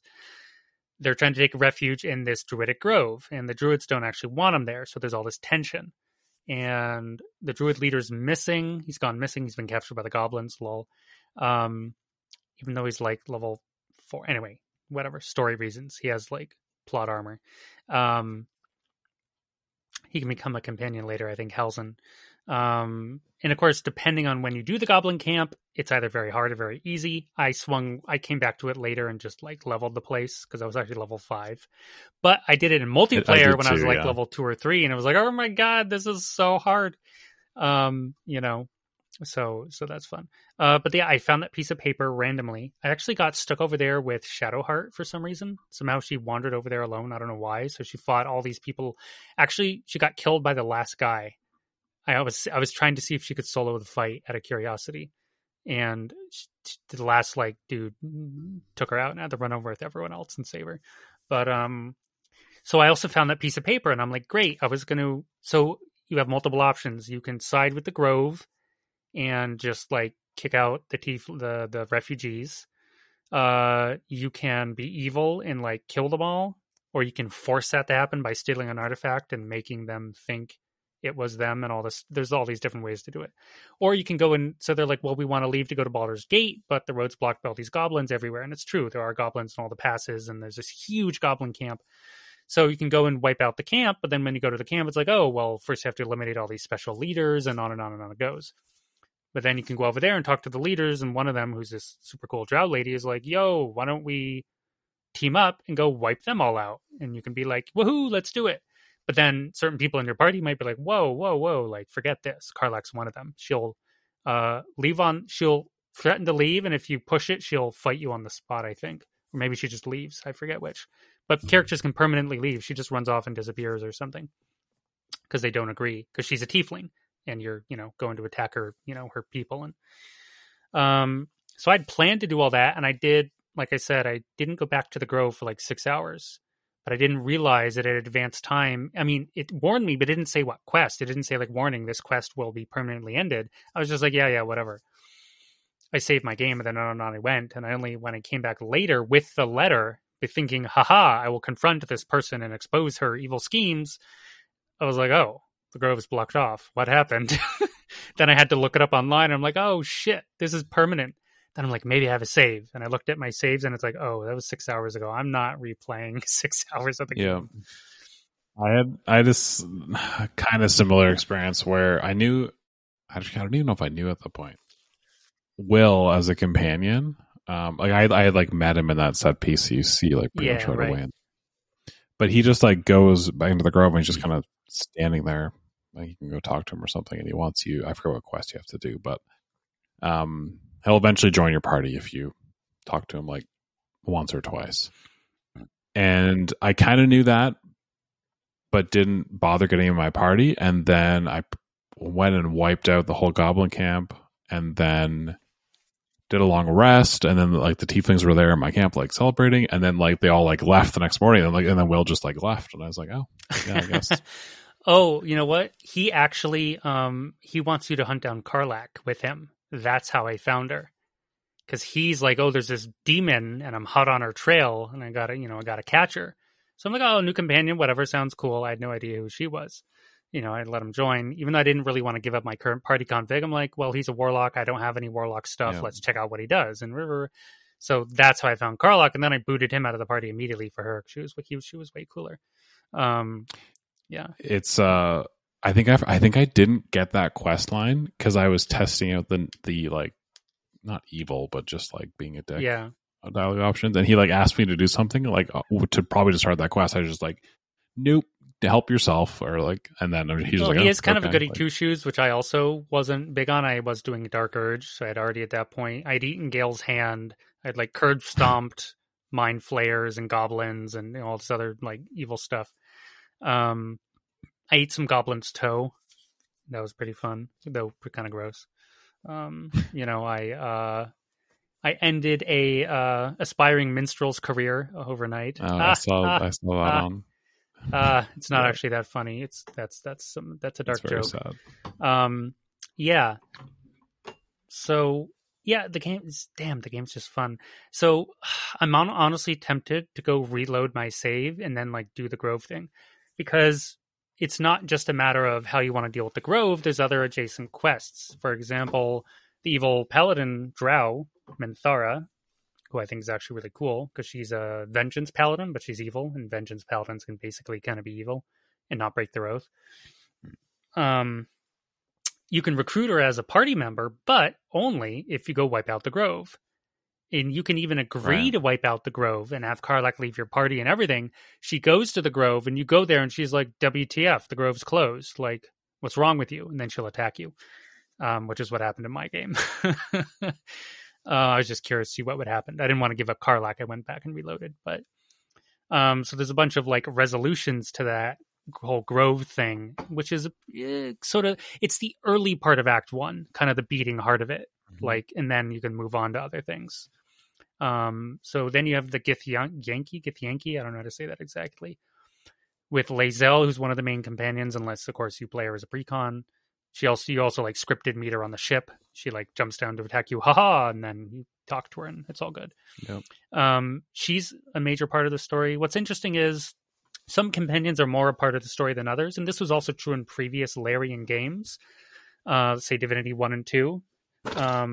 Some characters were just simply kind of part of the main story, and others were just kind of tangential. Like they had a fringe quest in Act 3 or 4 and whatever, you know. But other characters are kind of mainline. So Lae'zel is one of the main companion characters, at least in Act 1. And I happen to know Shadowheart is the main one for Act 2. Yeah. We should have asked this earlier. What's your like default party? Right, yeah. So my solo, I'm running a, you know, self-created sorcerer or sorceress or whatever it's called. Who do I have? Who's my main right now? I think I just kicked out Astarion for Lae'zel. I was using him for the longest time, but honestly, mostly just because he can lockpick and steal. So as my sorcerer, always Karlak as soon as I found her, because I love her personality and just her skill set is awesome. Her damage output is bonkers if you take certain things, which I did. She can hit people for like 40 damage in one swing. But she misses a lot, so whatever. My sorceress, Lae'zel, who the heck else am I using? Shadowheart? Oh, sorry. Yeah, of course, Shadowheart, because cleric. You know, I don't want to play a cleric, but I want to have one in my party. Very useful. So yeah, Shadowheart, sorcerer, Karlak, and I was using Astarion. Then I just switched him out, I think, for Lae'zel. I honestly wanted Minthara, but I can't have Minthara and Karlak. Apparently, there's like really janky, weird ways you can do that. Like, I saw this on Reddit. I think you have to like kill them and like I think you have to kill Karlak in camp or something? You have to kill Karlak and someone else will leave too. Maybe Will or like the more like good aligned types. And then like recruit Minthara and go back to camp and like it seems pretty janky. It's very janky. And I think at one point you have to turn Minthara into a sheep or something. I don't know. There's all this stuff. You can kind of like trick the game, but it might cause bugs later. I don't know. And in the game, funny enough, even accounts for that. I didn't get there, but again, like I said, I accidentally spoiled myself. So there's a party at the end of Act 1, or is it the Grove? There's like this party. Where's this party at? It's not actually too far. You probably just haven't seen it yet because you accidentally closed the Grove. Yeah. If you like save the Grove, by like, AKA kill the Goblin camp. Right. They're like, oh, like thank you for saving us. We're gonna be like on our way now because it's clear, and like they have like a party. Right. Okay. So apparently, if you kill them, like your companions, and resurrect them at the party, they'll ask, "Oh, hey, what happened with the Grove? Like we missed that." Like even the little stuff like that they added in. It's so good. Yeah. But unfortunately, I still have to do that in another playthrough. Yeah, mine's been pretty consistent. Shadowheart and Lae'zel the whole time. Extremely rare that I would ever sub them out. And then it's mostly been Karlak as my third, but it's been, I would say, like Karlak 70% of the time, a little bit of Astarion, a little bit of Will. I don't really like Will, so I mostly just was like, oh, Warlock, let's try this out. But what's weird with my party is I feel like with me being a ranger, I wish I wasn't a ranger. A ranger is fine, but it's just with the companions that I want to have. Yeah. It's kind of a weird party makeup. Right, yeah. Because like ranger is basically like a fighter / archer. You're like a ranged marshal, what they call marshals in the game, who are typically melee, but then you're ranged. Yeah. So I have I have very good archery skill set, and then I'm fine with like swords and I have medium arm proficiency. But so my party is like me doing that stuff, Lae'zel, fighter, and then Karlak, who I kind of treat Lae'zel and Karlak the same, both just like in their face, like go do a ton of damage. My Lae'zel is like untouchable. I've won so many fights. Her armor class is like 20. Oh my god, yeah, that's bonkers. And she has like gloves of snaring on, so she can like catch arrows. Oh, those are fun, yeah. I think I got the Misty Step boots on her, so she can just like, teleport around the fight. But I tried subbing her out, but her storyline's really cool. Like initially, I thought it's like, oh, this angry orc. Well, she's very But- she's a real, let's just call it, she's a real bitch up front. She's rude, she's arrogant, she's condescending, she's cruel. Like, I haven't gotten further, but again, I've accidentally spoiled a few things, and apparently she has more of a transformation. But what I love about her and Shadowheart is they're always bickering. So having them in your party is just a riot. Like as you walk around the world, and then but not even always bickering. Sometimes they just have, because Lae'zel has never been to your world before. She's basically like, think the Spartans, but they're like cosmic space travelers. That's kind of what the Githyanki are. They're hardcore, like mega warriors, and they're like the sworn foes of the mind flayers. The mind flayers. So that's why she's part of the story.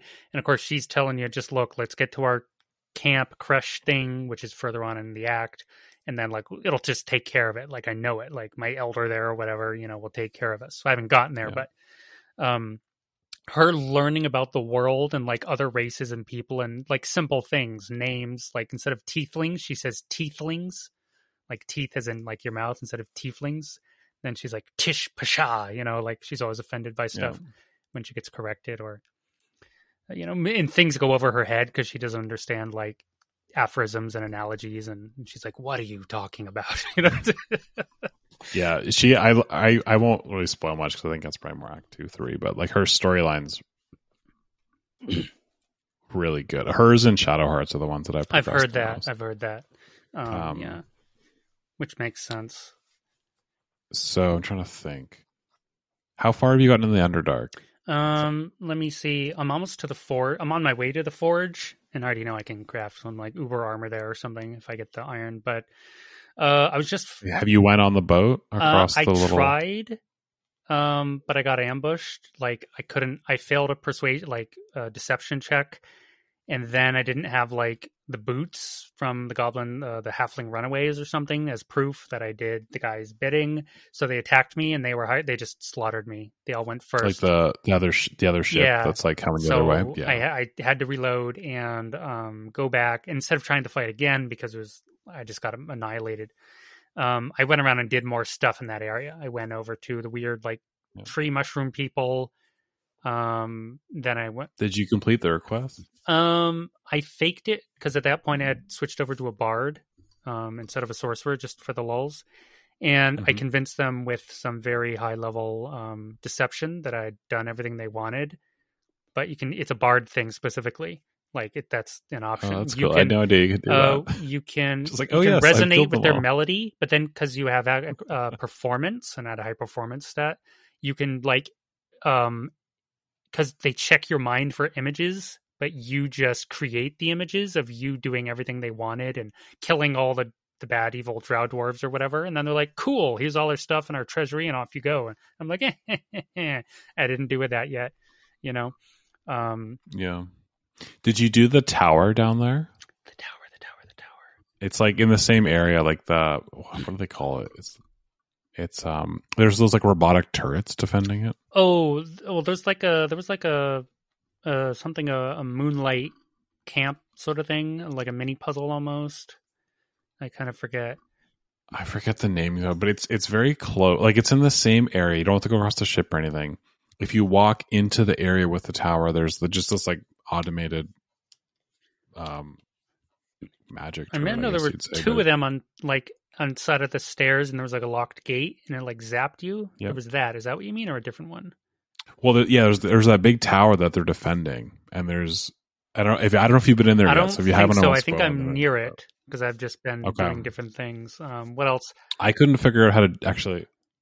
Well, there's a way to deal with the turrets. That's right. I had to look up online, but that tower has.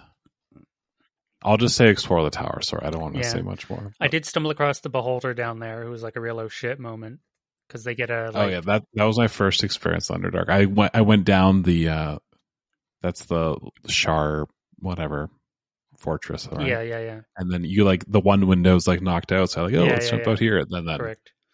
You see the drow that are frozen. Yeah. I tried to like kill them because I figured they somehow get resurrected or something. Couldn't figure out how to kill them, so I just kept walking, and then you get ambushed. Yeah, At that point, I had already opened my flask long ago, so I had seen one already. Oh, spoiler alert! The flask. We're in spoilers. I had gone through. I got in the because there's multiple ways to get in the Underdark, including apparently very early on if you have Featherfall. But I got there later through the like thieves camp thing, and they had an elevator. Mm-hmm. If you have the flask, apparently you can give it to them and like unlock trading with them and high level items. But I had it, but it was empty, so I gave it to them. And they're like, rah! They got enraged and all attacked me, and that was a fun fight because of all the like high level bridges and stuff. Shove came into play there, great. You just push people off. But yeah, I went down the elevator, and then 2 Minotaurs promptly jacked me and kept just like trampling me all over the place back and forth. That was a fun fight. Nearly did me in actually, because I was stuck in like a corner with nowhere to go, and they just kept like charge ramming me. I was like, oh my god, make it stop. Yeah. But there's more than one way to get to the Underdark. You can get through the Goblin camp.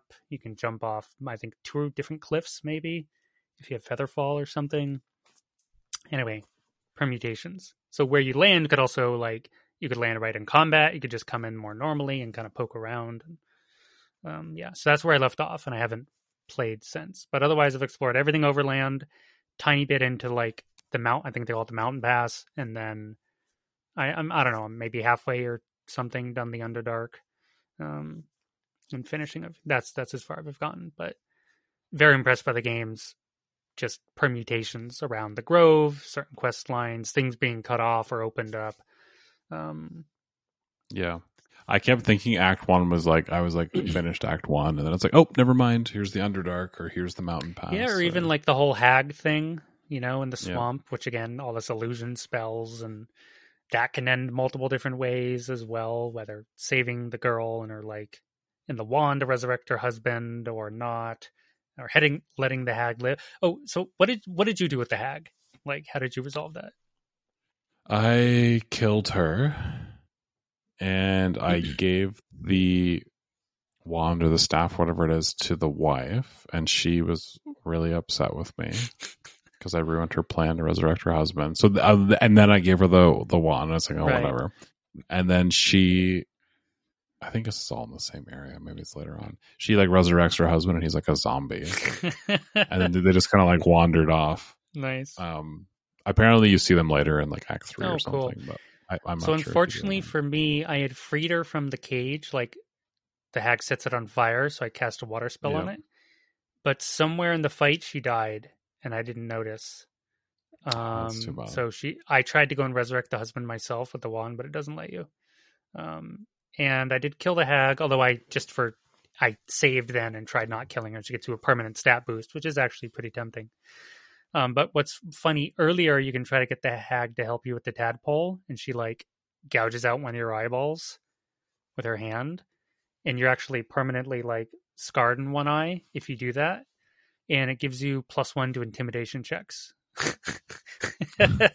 Like forever, Did you get to Volo or whatever his name is? The bard guy? Oh my god, yeah. He's great. Did you let him do his magic on you? Yes, that is also rough. Yeah, I wussied out, and like he was like going nuts on my face, and then I was like, and I like keep going like twice, right. And I was like, no, like I didn't know what was gonna happen. I found out later, like on the internet, that I think you get a permanent stat boost. I don't remember. I think you get some sort of permanent stat boost if you let him just like keep going. Yeah. He gives you some robotic eye or something that gives you like perception or I think I may have failed a roll. I think I passed a few, and I think it makes you roll for it, and I think I failed because my sorceress was a wuss, like super high charisma, because sorcerers are charisma based for their spells. And I think constitution, but I forget what I needed, strength or dex. I needed something, and I failed it. Well, I was worried about getting like a permanent like debuff because this guy's going nuts on my face here. Well, that can also happen apparently too in some cases, so you got to watch out. Like, yeah. What'd you do with Asterion the first time he tries to munch you? Let me see. I first told him no, and he slunk off like such a sad puppy. I felt so bad. I reloaded and like let him bite me, because he was like man, the narrator makes you feel bad too. So I was like, man, I felt so guilt tripped. I reloaded. I mean, it was so obvious he's a vampire. It wasn't some. I don't know why they tried to make that some reveal. Like, of course he's a vampire. It's obvious just by looking at him the first 2 seconds. Even though he's immune to sunlight, it's like he's obviously a vampire. Even his bite marks on his neck, very visibly. It's like, ooh, he's a vampire. It's like, well, yeah, I know. Everyone knows. I didn't let him bite me later. Like, I'm not trying to be. He's fairly friendly with me because I'm Dark Urge, and he's like, Yahoo! Like, do your Dark Urge things. And honestly, the voice actor's like pretty primo. Like, oh yeah, he's really. That's why I don't usually have him in my party, but I wish I had him more just for his voice actor. Like, I think they're all good, but I think he's just another level. There's this one where I don't remember where this is in the game. Probably in the Bard area, like the Grove. Or sorry, not Bard area, Druid area. Right. I just saw like a random, like on YouTube, somebody is like a perception check on like a. Oops, I'm sorry. I accidentally clicked mute on you. You have to unmute yourself. My mistake. Sorry, repeat. I'm back. Thank you. I had this random video where it's like I think a statue of a bear or something. I'm pretty sure it's in the Druidic area, maybe in the Owlbear cave or something. And it's either an animal handling check or an Arcana check. And so like they get Asterion to like do it, and it's just like immediately like failed, and then he's just like rawr. Like, he has no clue what the statue is. But yeah, he's awesome, Asterion. I mostly like him. He hates me though. I like him for his voice acting mostly. Yeah, he loves the bad choices, and I keep not making the bad choices. So his like happiness with me is like a little bit below center. Right. He doesn't like, it's not full, but it's Lizelle and Shadowheart. I have like maxed on both of them, and it's funny now because like you were saying they're like bickering, and this isn't really a spoiler. I guess obviously you can max out their happiness, but they're like still bickering, but they're like friends now. So they're kind of like sibling bickering instead of like, I'm going to kill you. Right, bickering. yeah. Because, spoiler alert, they do actually try and kill each other at one point, and that can play out many different ways, you know? So, also very interesting. Yeah, when that happened, I just exceeded the checks first try, so I didn't really have to like think about it. Right. To save both of them, but yeah, now I didn't think about that until now, but yeah, that could go... It can go very sideways, I found out. Yeah. And I thought it was like one of those things where it's just like, oh, this is tension. And I'm like, oh my God, someone just got their throat like ripped out with a dagger. Okay, holy shit. Like, reload. Try again, you know? So yeah, the game is just, it's so good. And this is just all Act 1 stuff, you know? And I want to play more. I've just been sidetracked by other games. I kept thinking Act 1 was going to end, especially when I cleared out the Grove and the Goblin Camp. I was like, okay, like Act 1 is complete. And then, I mean, in any other game, it would be. That would be Act 1 or whatever, or even half the game. And it's just like, oh, wait. And then I went and did like Anti-Ethel, cleared out that. I was like, you're like, okay, now it's done. And then like, yeah, then there's just like that was like 20, 25 hours maybe. And I didn't leave Act 1 until about 40 or 50 hours. I think that's a lot of people. And again, what's great about this is the game rewards you mostly through either a really fun or interesting story or tidbit or cool set piece combat, but most often in the form of like you get really cool items for your characters, whether in a chest or a dead body or dug up from the earth or obviously from some like boss type character, quest reward. And it's not always useful for your character, but it's pretty much always useful for someone in your party, you know? And items are pretty significant in the game, like for the most part. They're not just like plus 0.1% strength buff or whatever nonsense. It's like meaningful, cool stick. I thought it was funny, like in hindsight, like Halson, when he's telling you like how to get to the whatever the Act 2 place is called, the place you're like trying to get, that's on all your journal quest markers. He's like, oh, like there's the Mountain Pass or there's the Underdark, but like definitely don't go to the Mountain Pass. That would be so challenging, and like Underdark should be way easier. Underdark, you're getting like clapped like everywhere. Like everything's just like super difficult, high level. I had to Google so many like things. I was just like, I don't know what I'm doing right now. And then This is something I like about the game, though. I would Google and like spoil, I guess, like certain things, like those turrets Right. at the tower, and then you see the answer. You're like, oh, like, of course, like why didn't I think of that? But yeah, the game it definitely really pushes rewards you thinking. to be a little creative or thoughtful. There's not necessarily puzzles in the game, but there are like traps or things to overcome, you know, basically. Yeah, I really want to spoil the tower. All I'll say is that there's not a quest in the tower, but there is really interesting environmental storytelling that requires you to like look at what's going on in the tower. Right. And if you look at enough things, you'll have a pretty cool encounter. Nice. Yeah, I don't think I have a high like perception character, but I have I don't know, a certain spell that lets me like maximize a stat for a day or something, and I always usually cast it on perception on someone, so they can run around and like see everything. It's oh sorry, I won't say anymore. Let me know when you get past it, because I have a cool pretty place. balanced party. I have someone who's like great at Arcana, someone who's great at religion, someone who's great at history, because there's all these like sub things that aren't like combat based, but are like story, environment, world kind of stuff. You know, I don't think I have anyone good at survival, because that doesn't seem terribly interesting. But it's finding random chests with like gold. Occasionally I'll be like, I'll find something, but often it's like survival failed on everyone, you know. But I have some proficiencies in like history and Arcana and stuff like that. It's a very thought provoking area. Nice. I'll leave it at that.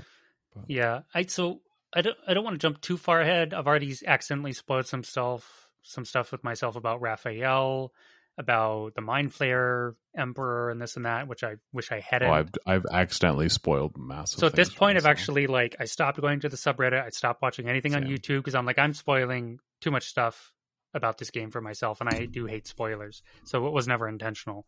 But of course, there's still so much undiscovered stuff about the game. It'll be a good time. But unfortunately, I'm like, aha. Although one thing to me is obvious, I'm like, aha, that is straight out of Divinity 2, which is basically Raphael, kind of. I don't know. Did you ever play Divinity 2?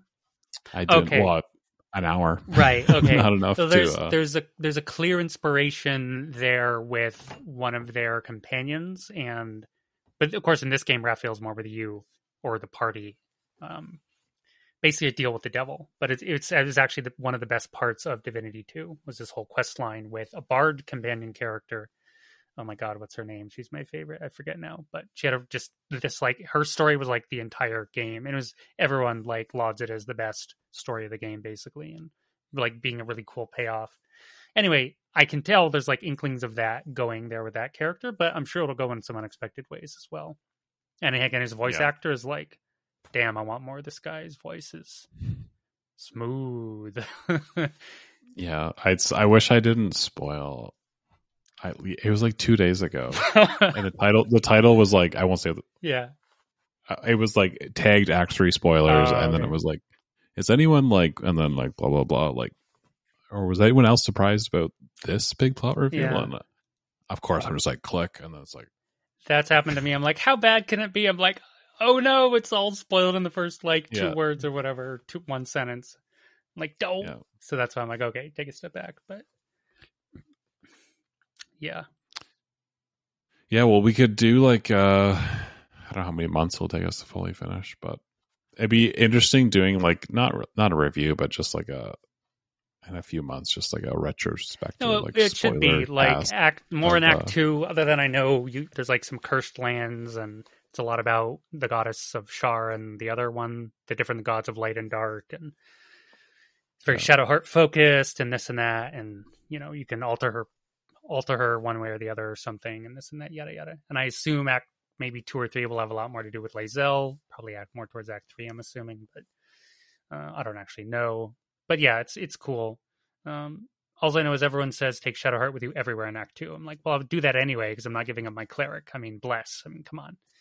Yeah. I'm also semi-romancing her, so, you know. Yeah, I think she and I have pledged to be. I mean, everyone is. She's the most romance character by stat, you know. But I also think that's because everyone keeps her in their party because she is like the first one you meet unless you pre-con her, and she's a cleric, which is the least played class in the game by creation. So do bards have heals? I have no idea. I've never can pick one. Yeah. I forget which one it is. I think it's the ranged healing word maybe. Okay. Yeah. I'm like just trying to plan out my second playthrough. I think I want to be like a bard or something. The bards are really interesting. I didn't stay a bard. I switched back to sorcerer once I hit level 5 because then I had the tier 3 spells and it was like chain lightning, woohoo, let's go. But my brief stint as a bard was like, damn, this is really cool. I'm really flexible out in the world. You get options like practically every interaction, and you get like extra proficiencies for actually everything. I think they get a +1 passive to all their checks. But in combat, you can go like College of Swords or School of something. So you can actually become like a real combat bard or a more like supporty one, and just like pull out your loot and like strum buffs and stuff. And they have like hilarious insults with oh my god, what's it called? I forget what it is. There's a spell where you like debuff someone and you shout like insults and language at them, and it makes them disadvantage on their next roll. Something mockery. Vicious mockery. That's it. So you know, bards are definitely. I mean, they're like jack of all trades, like master of none, but they do let you experience a lot of different facets of the game in like fairly strong ways, from what I've seen. Yeah, I'm like a very vanilla like sword and bow and arrow, and it's like my companions do that fine. Yeah, I don't need to be that for my character, right? So yeah, it'll be interesting for my second place. I'm probably going to go for a paladin because I had started one multiplayer and was like, these guys are pretty damn fun, and Smite is amazing. Like, oh my god. Apparently, like Oathbreaker Paladin with like Smite is like the highest DPS in the game or something. I did break my oath kind of early, although Kyle broke it for me even earlier. Damn it, Kyle. Of course. With the Lae'zel thing when she's in the cage, and I had agreed to like talk to them, and he came along and just like, Yahoo, sneak attack, and just started attacking them. And because the Vengeance Paladin is actually really hard to break, but one of the ways it breaks is if you like promise to like settle something and then you break that, then that happens. Because you can just kill civilians outright and you're fine, nothing happens as a Vengeance Paladin. Whereas the other paladins, like that breaks your oath, for example. You can even torture people, like you can do a ton of stuff as Vengeance Paladin. Have you gotten into like multi-classing at all, or not so much? Not really. I think I mucked around with it by like I saved my game and then tried. I'm like, I feel like that's a better off a higher level thing. Like, yeah, like I saw it was there, and it's just like this game is deep enough. I don't need to like become like a half ranger druidic. Yeah, I bard. played around a lot with that in the Divinity games once I got good at it. Like, I have like 200 hours alone in Divinity 1, for example. But I feel like from what I can tell in this game, multi-classing is better off usually after level 5 or 6. Because you get really like character class specific stuff around then that isn't really worth giving up because you delay it, you know. So it's not your character level, it's your class level that matters in the game. You know, the level cap's 12, so you could be a level 6 barbarian and a level 6 paladin, or a bunch of other stuff. A level 3 bard and level 3 sorcerer and a level 6 paladin, you know, but your cap is 12, however you want to mix and match all that together. Right. And for my first playthrough, I'm just going straight. You know, maybe next time I'll muck around with some multi-classing, but not really into it. I don't feel the necessity because everyone feels cool and strong, like as is. You know. Yep. Well, yeah, maybe like a month, 2 months, 3 months. How long it takes us? We'll do like a spoiler cast. Maybe should. Casper or somebody else will. They could hop in. Want to join? I agree. We should do that. Yeah, like an Act 2, 3 sort of. And Larian's also been patching more stuff, and Act 3's been like polished and tuned up, and new endings were added for like Karlach and some other people, and so like more stuff has been added to the game too as well. So yeah, it can't hurt. The one thing I'll say with Act 3, it's not really a spoiler. It's just jarring from like a gameplay perspective. Is Acts 1 and 2, you can do everything. I don't mean do everything as in like quests. I mean like every chest, every nook and cranny. Yeah. And I guess theoretically you could do that in Act 3, but like I don't think it's a spoiler really. You're in the city. Yeah. There's just like so much like busyness around you at all times that I find it jarring, sort of like it's not a tone shift, just like the scope of like the area that you're in is just like so much, not like physically larger in terms of like the map is like geographically larger, but more complex, I would say. Interesting. So if you're playing Act 1 and 2, where it's like, oh, like I'm gonna explore everything and open every chest and pick every plant, and like you can do that in Act 3, but get ready for some overwhelming experiences trying to keep up with that. Okay. Nice. Well, I think we'll wrap it up here. So thank you very much, Sam, for the review, taking the time. Thank you, everyone, for listening. And yeah, we'll see you next time for any Mac news or maybe another retrospective on Baldur's Gate 3. So thanks a lot. All right. Take care, everybody. Take care.